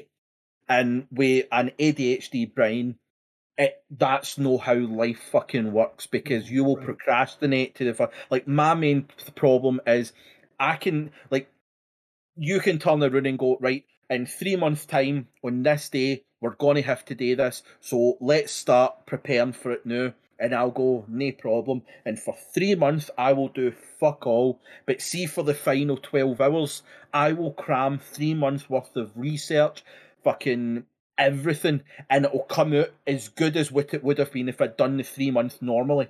Right. Because it's just how my brain works. Is it will always be done on time, but it just means, I mean, you see it how many times I'll turn around and go, like, right, we're going to be live at this point, and then I'll sit for 3 hours before stream going, right, I can't do anything because I need to be ready at this time to thing it. And then 5 minutes before I'm going to go live, I'll go, fuck, I better go to the bathroom and grab something to eat. And then I end up timing for something to eat and go, oh, fuck, I better put on that dishwasher the new quick because I'll forget if I don't. And then I'll go, oh, I better put that load of washing in because if I don't do that, it's going to be 3 weeks before I fucking remember that. Before I know it, it's half an hour after I was supposed to stream and I'm sitting doing fucking, I'm scrubbing the toilet seat because I hadn't cleaned it that day. And that's where I need to kind of think me of, I need to have the schedule about of and like, right, well, on this day at this time, I'm going to edit clips for TikTok. At this day at this time, I'm streaming. So for the hour before it, I need to prep for the stream. Because if I don't prep for the stream, I'm going to come on at fucking 9 o'clock, have nothing ready, and it's going to be 10 o'clock before I'm actually ready to go. So it's like, that I can see routine and schedules are fucking difficult for everybody. But for the point of view that I've got where without a schedule, I will do fucking nothing. Right. It's amazing just how important a schedule can be, but it's more important to have a schedule that works for you, because what works for you doesn't work for me, and what works for me doesn't work for you. So I think it's like accepting that little difference of, well, my schedule, the way I have my schedule is I have it worked out to the point where at 2 p.m. on a Tuesday, I have to go and do a 1 hour walk. That's the level that I have to have a schedule in order to do what I need to do. Where somebody else might just be, right, I need to make sure that at 9 o'clock on Tuesday, I'm streaming. But the rest of the day works perfectly fine. That's all cool. They get it done. But is the important thing is getting the routine that works for you. It's awesome and it's really, really loving, and it's I love you for it that you wanted to do some streams so that I could be involved and Monster could be involved and Bilbo, but at what fucking cost? You're 2 hours behind Zim. See if I can start streaming with Zim at midnight to suit him. I can start streaming at 2 a.m. to suit you. Like, it's the sake of 2 hours. If it means that you, instead of 6 p.m. we start, I have to start at 8 p.m. Right. It's just how it goes. And because at the end of the day, the important part about it is that it works for you. It means that you can get the shit done. A lot of people around you will make the changes that need to be made. So, and that's the same with people around you too. Is if the people are willing to make the change, then don't be afraid to make the change. And I think for a long time that was a part of my problem too. Is like, well, I can't change it because I've already said that this is going to be, and then my body or my mental health will be like, yeah, fuck you. Yeah. And when it could have been that if, like, on the Monday with the Sea of Thieves, if you just message and say, look, the mornings I can't do, all 3 years would have said, no problem, we'll just do it 4 hours in time. Right. Like, that's all cool. Don't worry about it. We can do something else for 4 hours. But, because it's like, it's silly because when we were doing the Sea of Thieves thing, the timing in the day really isn't that important. The fact of it is that we wanted to game with you. We wanted to collaborate with you. Yeah. So it's like, if it's a case of, like, the time can be changed if it means that we get to do something together. Right. Like, it doesn't have to be, like, you look at, like, the Dread had said about the Phoenix Wright. It got moved from the Wednesday to the Friday because it was easier for me that we could do it on the Friday. It was like 9 p.m. my time that we could start, which works a lot better for me than me having, because on the Wednesday it was like 1 a.m. for my time when we could start. So that got changed. But like say, like on the Friday, I know like it's 2 p.m. for you, but it was already understood that a Friday and a Saturday was you and family time. You weren't doing anything stream wise or internet wise. And that's fair because, again, we can't sit here and go, everybody around you has to respect your time when you're streaming and doing this, and then turn around and go, but you also have to take their time away because we want you to do this. Right. So it's like, I can understand that on that as much as we want you to be there. And if it's a case of kind of trying to come and go with days and all that kind of stuff, I'm sure we can make the kind of changes to make it work for you. There's been a couple times where like I've talked to Bernadette about it, and she goes, as long as we don't have anything going on, it's fine. But Yeah, we've had stuff going on, so I feel real bad because I want to be involved with everybody and like support everybody. But yeah, there are points in time where I'm like, ugh, and I feel guilty about it. So I think overall, I think 2022 is going to be a year of communication, if anything, for me. And that's not something I'm used to doing. Like I'm just used to doing my thing and being like, damn the torpedoes, right? And I can't do that anymore because there's so much more on the line and so many more like. And I was talking to B about this. I was like, I may not be the biggest channel on Twitch, but there's a lot of people that come by, and there's a lot of people that want to do stuff with me. Like my TikTok is relatively new, and I'm already making some interesting connections through that. And one of the things is I've been contacted by like a voice actor, and he was like, "Hey, I saw your TikTok where you stitched my video. I really like what you did there. Is there any way we can get you in on a project?" And I was like, "Huh?" He goes, "It was really good, and I want to work with you." And I'm like, "Okay." He goes, "So if I have an audition coming up, would you be willing to audition for a part in the project?" And my response was, "Yeah, sure. I need to know when the project is going to be going live and whatnot." And he's like, "Well, yeah, I'll let you know about that information." And da da da da. And my first thought was like, "Shit, did I overcommit?" And I don't even have the details yet. Like I was like, why are you already stressing and you don't have any information? So I think this year, like we said, is gonna be, especially for me, is gonna be a year of like communicating and getting better at communicating, because for a long time, like I always feel bad. I'm like, well, I'm already late, so fuck it. I don't, or oh, I didn't do this, so fuck it. Well, now I need to like be like, yes, this. I didn't forget, this just happened and whatnot. So I think that's going to be like my major focus. Yeah, because like I've had this a couple of times recently with like companies and workers that are thinking like, we were getting the gas and electric meters like changed to a different meter, and the guy ended up phoning and said, "Look, I've been called to an emergency. I'm having to go down. I'm not going to be able to make it back and make it to the appointment. Would it be okay if we can reschedule?" And you're like, "No, that's cool. That's fine. We can think with that."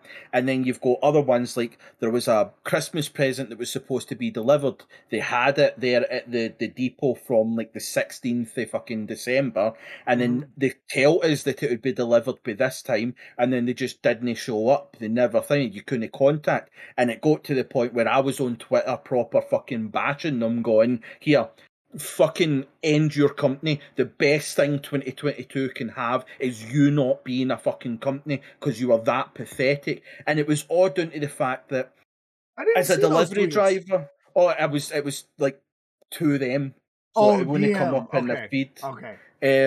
But it was that kind of way. You're sitting there and you're like, as a delivery company, this year alone, there is no excuse for a delivery company to fail so many deliveries. Amazon have fucking billions of parcels gone out, and they were able to get the like 99.9% of the parcels delivered in the UK. DPD were able to do it. Fucking Yodel will be able to do it. XP were able to do it. There is no reason Hermes was unable to deliver and have so much of a fuck up as a delivery company. So this excuse of it's a busy time does not roll. Because if everybody else can do it, why the fuck can you? The only reason why you couldn't do it is because you're a pathetic ass company that does not care and cannot do the job. So just stop trying. Just fuck off. Leave. Don't bother us with your fucking ass fucking antics. And it's like, if that company had contacted and said, by the way, we're having problems. We can't get our items out quick enough. We're telling you now, go and arrange something else. But it was the fact that we were phoning up 2 days before Christmas going, what the fuck's happening? Oh, we'll get it out to you for Christmas Eve. Just trust us. And then it's still no here. We're January 9th and it's still no being delivered. Jesus. And you're like, it was all right that we were in a position, or my mum was in a position that she could go out and buy another present, a similar present to give to my nephew. But she was in that position. There's a lot of parents or single parents in that had spent their entire money on that present that now have nothing to be able to provide for their child on Christmas. And this company effectively ruined Christmas. We were at least in a lucky scenario that my mum had the money to be able to do something else. But that 100%. Shouldn't be a factor. It should not be okay because we were able to sort that. Like, there's so many people that couldn't, and the fact that these companies still run, fucking mind-boggling to me that they are still able, and it's the fact that other companies use them as a delivery provider, and it's like, I've went to buy something with a company, and I've put through all my details, and I've paid it and all that kind of stuff, and then I'll get an email saying, your parcel will be with Hermes at such and such a time, and I've went immediately onto the company and went, cancel that order. I will not buy this if you use this delivery company. I'll go elsewhere and I'll find it somewhere else. If I have to pay more, I'll pay more because at least I know I'm going to fucking get that item. I will no longer use you as a company because I do not use Hermes as a delivery provider. And the people turn around, you're being stubborn, you're kind of losing yourself. No. I am not willing to go under that pressure of having something delivered by a certain time that I know I'm not going to fucking get. There's no point. I'd rather go somewhere else and get it and pay the extra couple of pounds. And it's like there's so many big companies here that use them that I no longer shop with for that reason. And it's like, I honestly don't care. I don't see an issue. I do not care. I am not using them as a fucking company. Fuck off. Right. Yeah, it's crazy. Like, there's so much shit. Like, communication is one of those things where it's like, it's the easiest thing to do, and it's also the hardest thing to do. Yeah, because you have all these hang-ups. You're like, oh well, if I communicate, they're gonna hate me. Well, or I don't know how to articulate it, or it's gonna sound like bullshit, or any number of fucking shit. Where like 99% of the time when you're like, oh, this is what happened, people will be like, okay. Like it's so weird. It's so weird.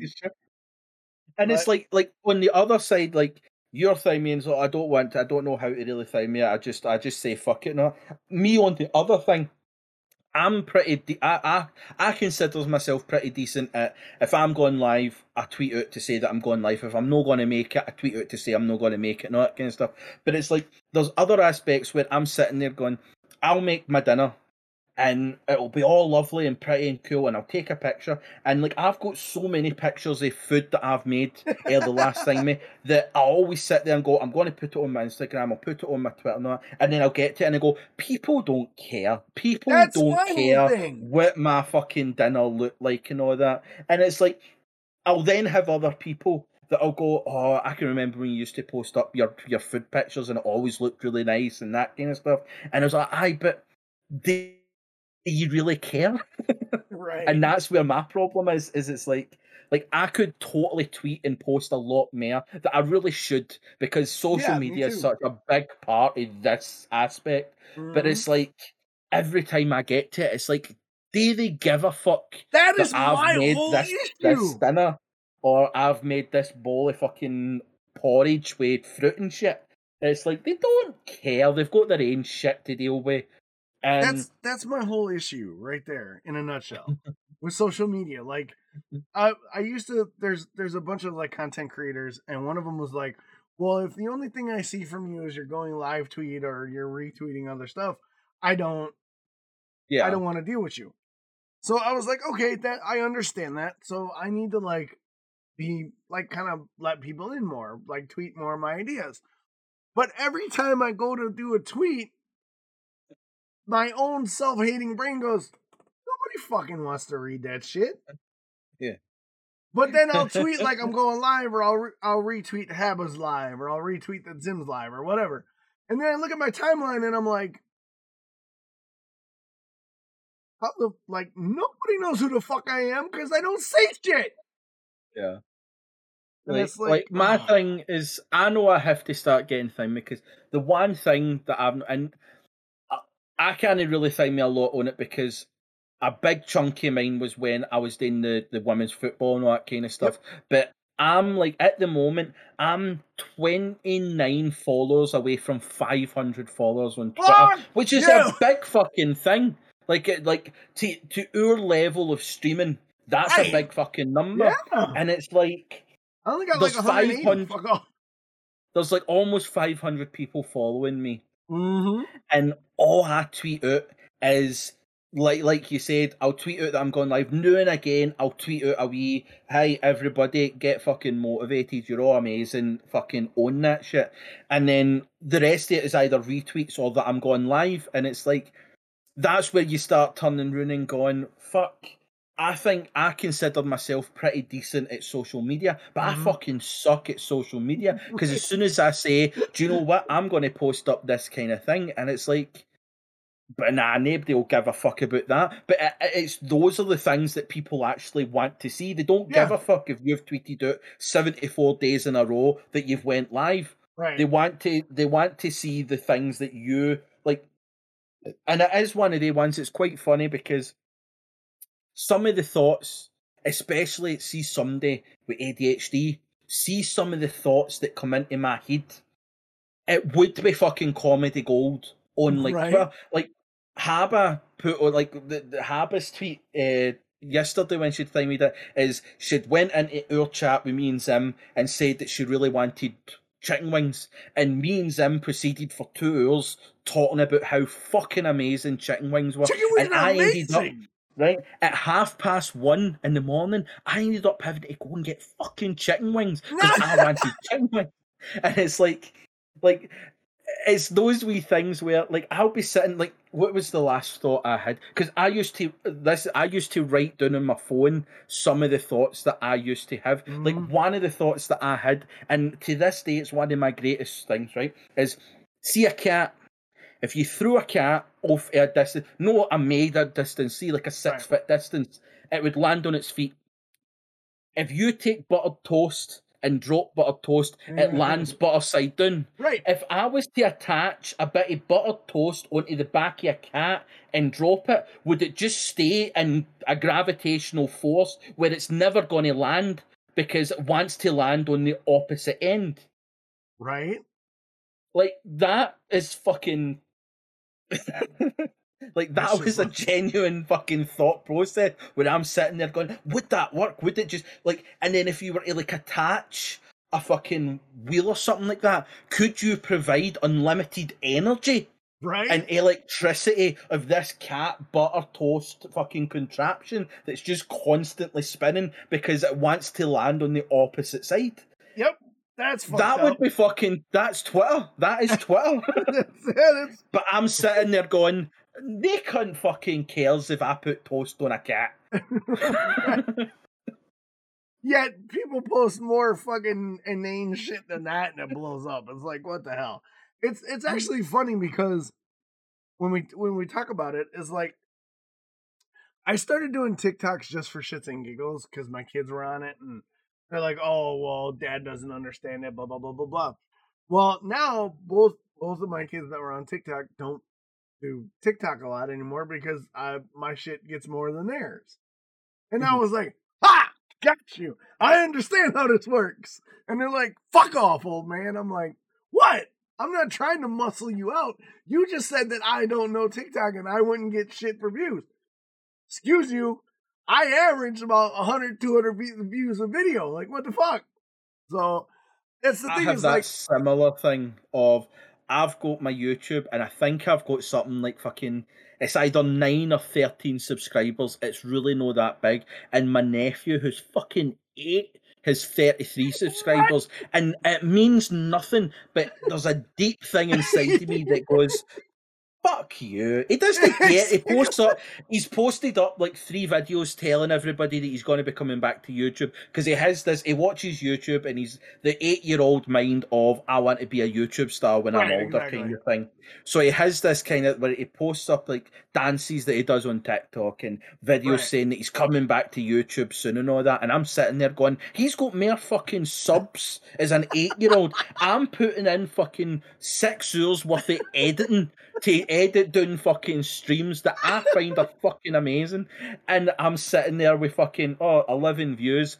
Fuck you, YouTube, you piece of shit. Right.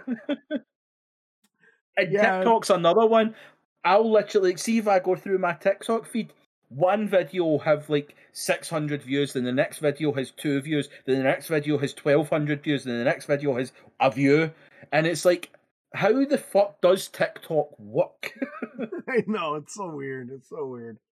But I mean, it like it's one of those things like in the space that we're in, and for you, like you said, it's like this, for me, it's sort of my job. For you, it's a hobby because you still have other stuff going on. Yeah. Like, I'm trying to figure it out on the fly as much as anybody else. Like, I don't know what the chemical X is, and once I figure that out, I'm gonna be golden.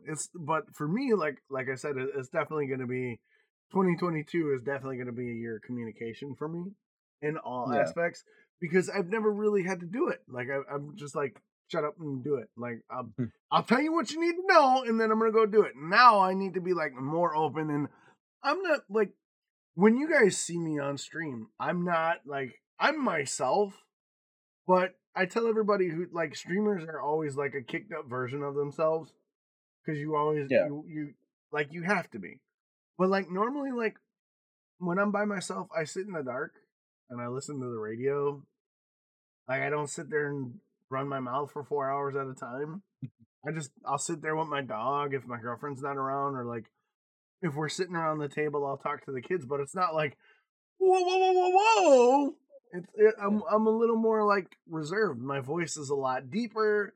It's a lot quieter. But like on stream, I have to project a little more, put energy behind it. Yeah. But but that's not communication. Like for me, I have to learn to communicate. Like 42 years in, and I don't know how to communicate properly. Like I have to fucking learn how to do this.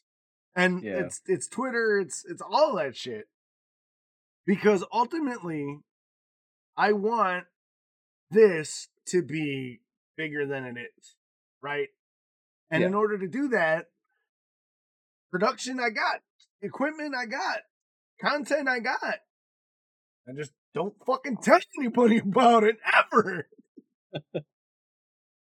Yeah, I can see where that could be a fucking issue. Like everything's awesome, but nobody knows you're here. Exactly. And the ones that you are here, you don't tell that you're not here. I know. It's so dumb. It's so dumb. I think 2022 is definitely a year where I feel as if I'm happy and willing to fucking take by the balls and go, 2022 is the year of growth. Every aspect that I know I'm not necessarily failing on, but I'm not at the best that it can be. This is the year where I need to. It's like it's not even a want anymore. It's a need of growing and getting my shit together because I've focused and prioritized the wrong things for too long. Like to the point where Christmas there was the first Christmas in 10 years that I didn't work. Right? Which is stupid. Like that shouldn't be a fucking thing.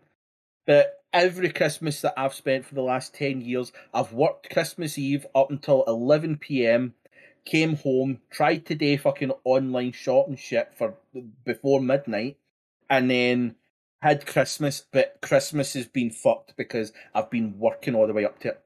And all I wanted to do was just sit. This was one of the first Christmases where I had, like the dinner, normally I was having to start dinner at 6 a.m. on Christmas. I had shit done for Christmas Eve. All I had to do was stick the turkey in and then stick some things in the oven. There was no having to actually sit. Like, I tweeted out that one of the aspects I do is I make like a pistachio and date stuffing, and I don't like getting the already peeled pistachios. I like to get the actual pistachios and peel them all myself. Right. That takes literal fucking hours. Yeah, it does. So it's like doing that on Christmas Day.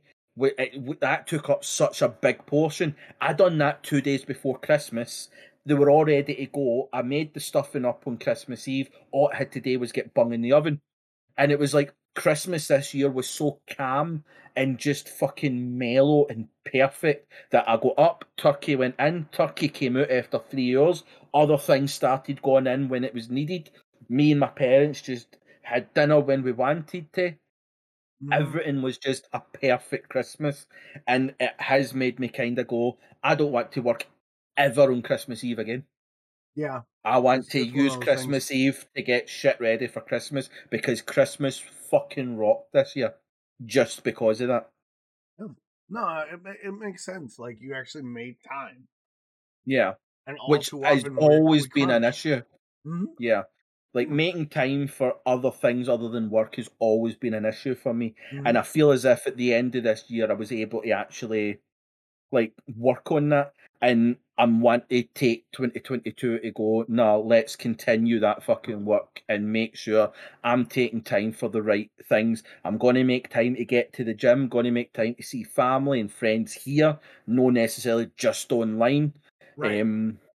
Like, because there's a lot of things, like, I don't even go to the shops. I buy things online. Yeah. And it's like, that's like, I should be able to get out to the fucking shops at least once a week. Come on to fuck. Right. Like, that's just stupid. And so, yeah, like 2022 is definitely a year of growth. I don't think it's quite your growth, but like it's definitely. But I think if everybody's wanting to push for in the same direction, not necessarily for the same goals, I think it definitely makes everything else easier for other people as well. Like, if I'm constantly wanting to grow and better myself and all that kind of stuff, that positive vibe can radiate throughout, where, like, it's the same as everything's like, your success is my success. If I see you growing, I get excited and go, do you know what? I want to also follow and see that success in myself as well. So you start pushing yourself that wee bit harder. And I think for so long, people have been like scared of other people's success and hateful and judgmental and jealous of other people's success. And it's like, it shouldn't be like that. Like you are part of their success.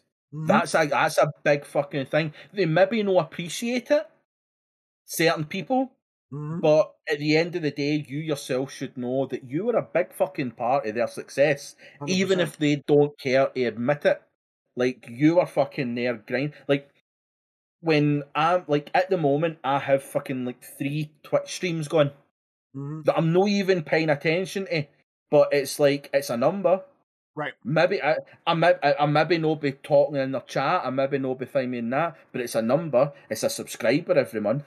It's $5 that they're getting, and it's like, this last year I felt as if a lot of people kind of view it as, oh, followers mean nothing, and if you're no chatting in chat, it means nothing. As well, guess what? That's what you're getting.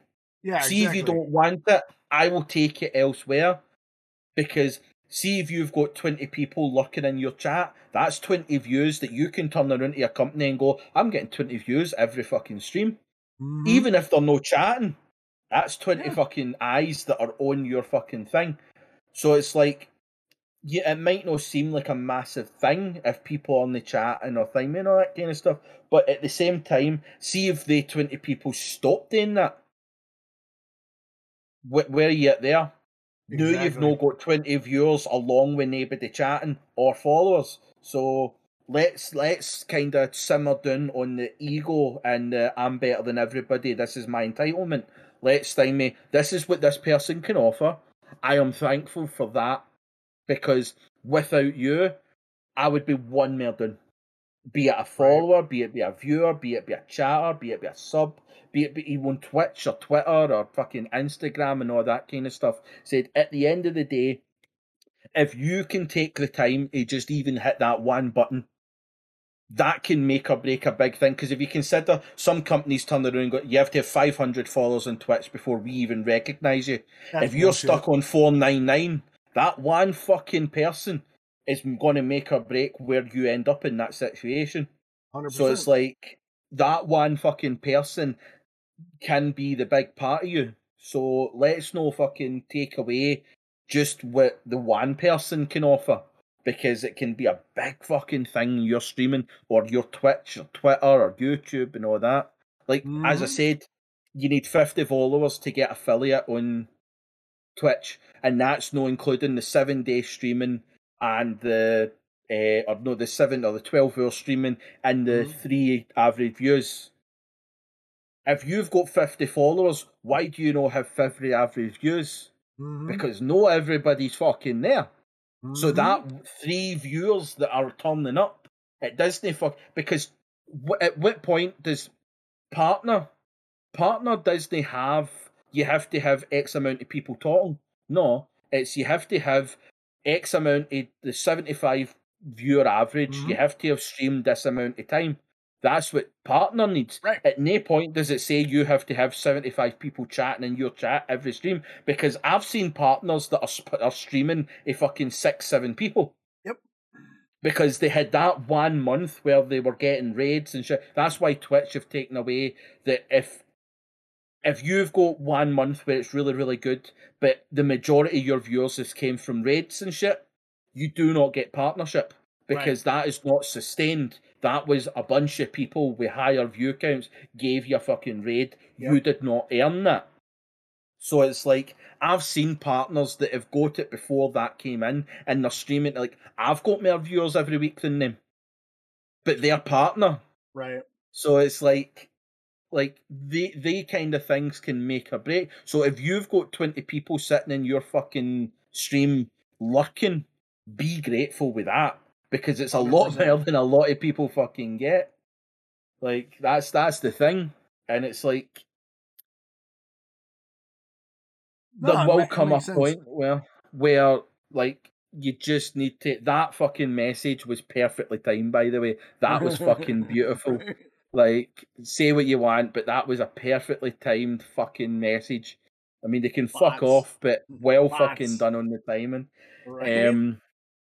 But yeah, but that's the thing. It's like a lot of partners before the thing got partners and affiliates because they embedded their streams on different websites. Yep. And that's how they got their view counts and all that. New Twitch kind of caught onto it. You can't do that.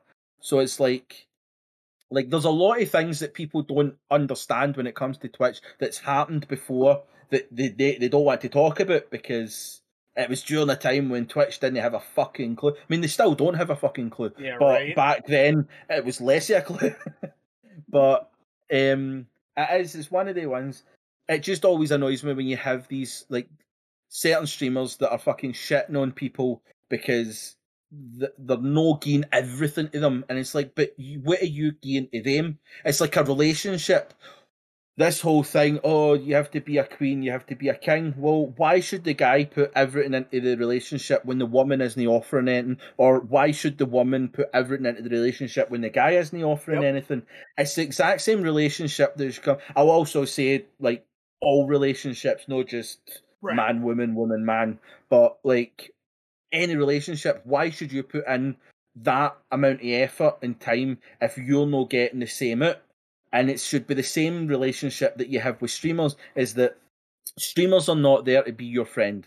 Streamers are not there to love and give you all their time and affection and all that kind of stuff. At the end of the day, a streamer is someone that's created content that you enjoy. It's the exact same thing as you might have some, but you don't watch Jurassic Park and go to Steven Spielberg and say, can we be friends now? You don't watch fucking Star Wars and go to that guy, his mind's fucking blank. You don't go to him and go, right, I watched all your movies, so when are you coming to dinner? Can we go out on a date? That's not how it works. A streamer is a content creator. You enjoy their content. That's where the relationship ends. They'll know your friend. They'll know your buddy. They're not going to go out to dinner with you. They're not going to take you on a date. They're not going to give you money. But at the end of the day, if you enjoy the content that they're putting out, you pay that content through a subscription that allows them to continue that content. It's the exact same thing as if you like The Mandalorian, you pay your thing for Disney Plus to watch The Mandalorian. They then take that money and go, we can make another season of Mandalorian and keep bringing out content. That's how business works. If you can't see that, it's an issue for you. The other thing I would say about when it comes to the content, like, and if you can't pay the $5, make sure you're there in the stream, so that the view can add, because there are multiple ways to support a creator, and some of them are like through subs and bits and donos, and then there's word of mouth and just lurking in chat. If you can't, because there's a couple people that I know that don't deal with online stuff, but they always make sure when I'm streaming that it's up on their computer or in the background somewhere. Yeah, that's another way to do it, and it's incumbent upon the streamer to recognize that and let their viewers know that's acceptable, because a lot of times people are like, oh, well, I don't have the money to do this, they don't want me. No, we do. Just be there or retweet something or mention it to a friend, because it's more than just the one side of things, right? Everything in life has multiple ways of doing it. You just have to understand that there's different ways of doing it.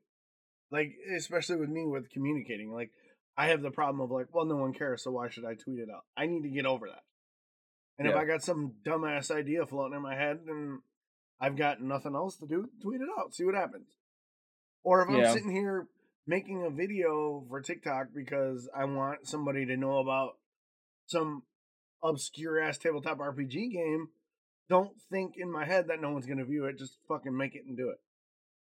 And that's the thing. It's you just got to do it. I think people have to understand, and I think this is probably going to be our last wee bit, because it's getting on in time, and we've still got fucking happy endings like a racehorse. But I think what people have to realise is to support a creator on any platform, or even like say this podcast and all that kind of stuff. I personally know watching or listening to a 3-hour fucking thing in one go is a lot.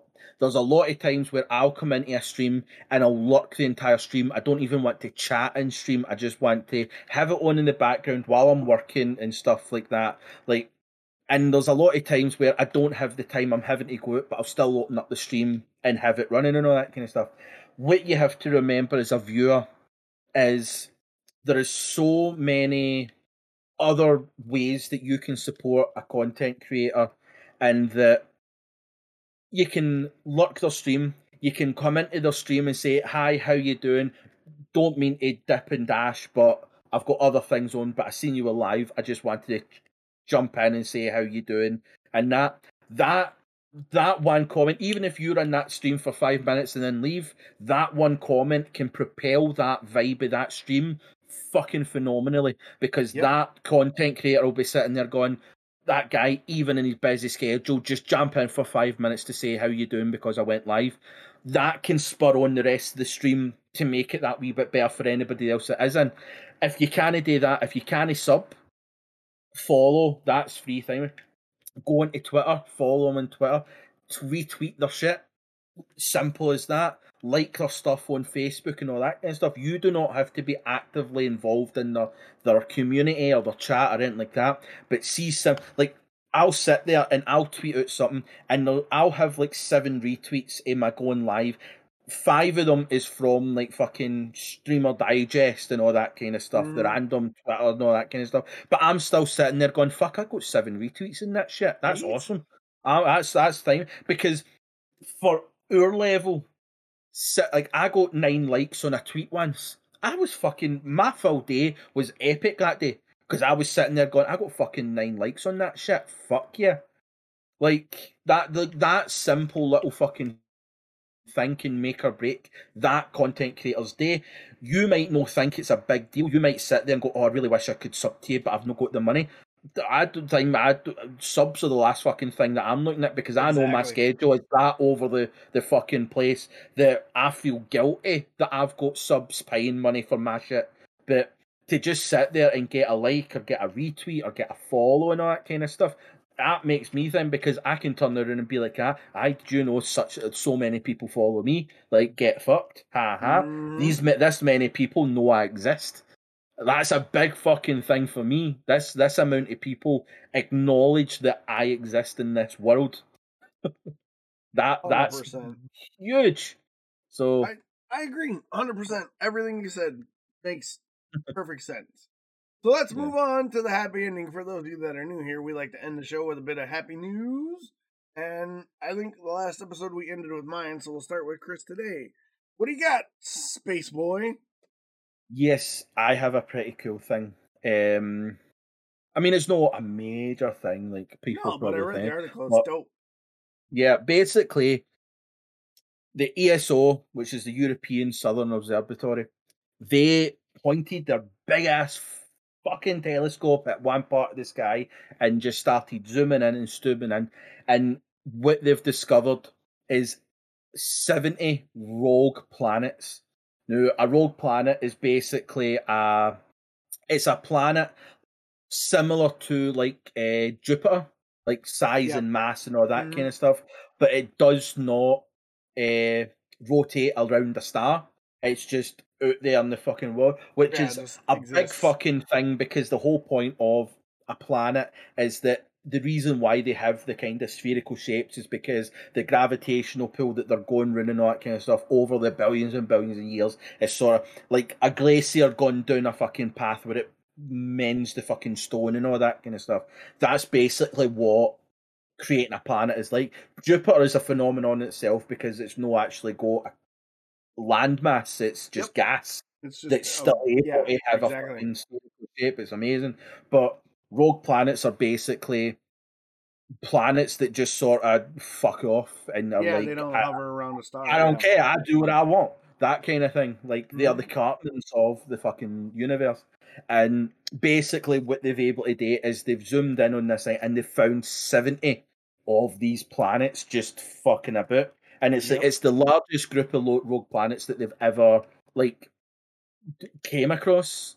And it's like they've themed it as it's an important step towards understanding the origins and features of these mysterious galactic nomads, because it is, like, as I said, to form a planet, it's usually the rotating around or the orbiting the star and them rotating themselves, and it kind of just morphs them into that spherical kind of thing. And the fact that these planets aren't actually even, but it's like, you have to remember, is it's not small, because to be a planet you have to have a certain mass, size and all that kind of stuff. It's not as if it's just a random asteroid just fucking about. These are spherical fucking rogue planets that have been somehow mysteriously created that are just fucking about. And it's like where did you come? It's basically the Cotton Eye Joes. Like, where did you come from? Where did you go? Exactly. Like what the fuck happened here? Because it is, and it's just another step in just how amazing and wonderful and mystical and just downright fucking mind-blowing the universe constantly is. Like, just when you think you know so much about the universe goes, you know shit. You know fuck all. And well, I think one of the interesting things of the article is when it talks about the rogue planet, one of the features of a rogue planet is it doesn't have a host star. And for so long, our understanding of how planets work is there is a star, whether it's the sun or a binary star or whatever, and the planets rotate around that star. This group of rogue planets basically proves that that's not a thing. It proves that these planets reflect enough energy from the stars around them so that they can be seen, and that they don't have a host star. They just, like you said, they're galactic nomads, and that the concept of a planet not having a host star is one of those where you're like, oh, that kind of changes things up a bit, doesn't it? And I think it also adds to the fact that when you look up and you think just how many stars there is and how many galaxies and that, it just also shows just how vast universe is, and the fact that, I mean, these aren't the only rogue planets that's been discovered. It's just the fact that it's the largest they've discovered at one time. It's like, or it's 20 years worth of data. Yeah. But it's like, it's the largest kind of grouping that they've found.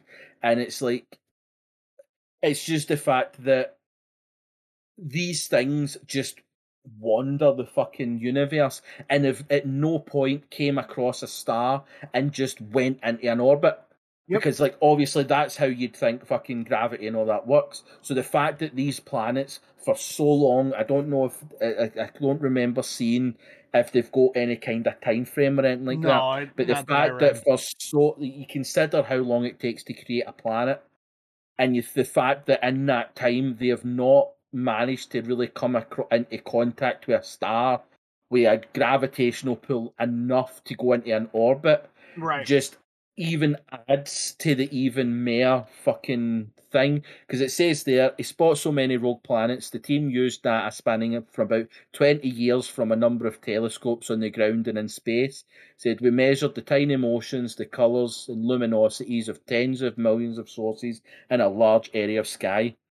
These measurements allowed us to securely identify the faintest objects in the region, the rogue planets. So it's like, it's taken them 20 years to fucking find this grouping, but there's like they have like there's the obviously you've got the on that thing, you've got the video where it kind of explains a wee bit more and all that kind of stuff, but it's just, when I read it, it was like, that is like such a fucking phenomenal like occurrence that, again, even after so long of thinking you know a lot about the universe, it will still just throw up this random ass thing of, you don't know anything.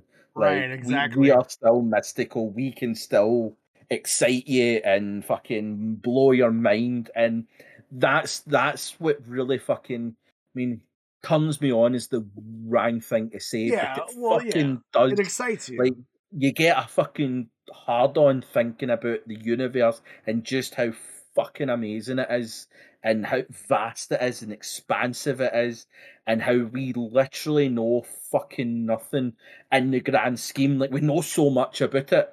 Like, scientists have been able to put so many things. We've also got so many theories that we hope is the way it works, but it might not be the way it works.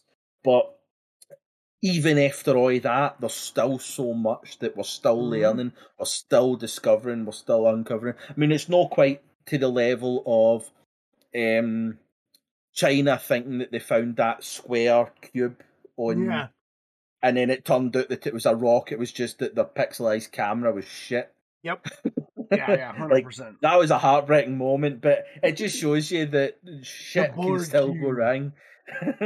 Yeah, no, when you posted it the other week, I read it and I was like, that's crazy, because I didn't know what a rogue planet was. I was like, oh, I was one of those people who was like very heliocentric in my thought process of planets, because everything up until I read this article, I was like, planets don't just float through the galaxy. They're no fucking way.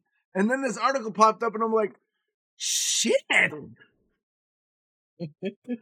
I know, it's one of those things that never, and like you said, it never ceases to amaze. 100%. Yeah. Oh, definitely. It's a beautiful. It just always seems to have that. No matter what, it just always seems to turn into something brand new and fucking amazing that you're learning. It's just. And like the video says, the video goes into kind of say, like, we've found these 70, but there could be upwards of billions of these planets just fucking about, and hopefully over time we'll be able to kind of learn and study and be able to uncover like even more wonders of the fucking universe, which is can only, I mean, I'm not going to say it can only lead to good things, because we could uncover a fucking terrible alien race that comes and destroys our entire planet and everybody that we've ever loved. But at the same time, it could also be good. We could find a really cool alien species that are like sunglass wearing and wear fedoras and shit, and they're like, Right? "Yo, what's up? Here's a beer." Fucking awesome! Like, I'd love to meet they kind of alien species, but like, there is an also the bad side that could happen. Like, Mm-hmm. we could uncover something that even like there's this asteroid that we'll never be able to stop, and in 50 years' time, it's going to completely murder all civilization. But like, the Super Bowl's on, kind of thing. Right? So Exactly.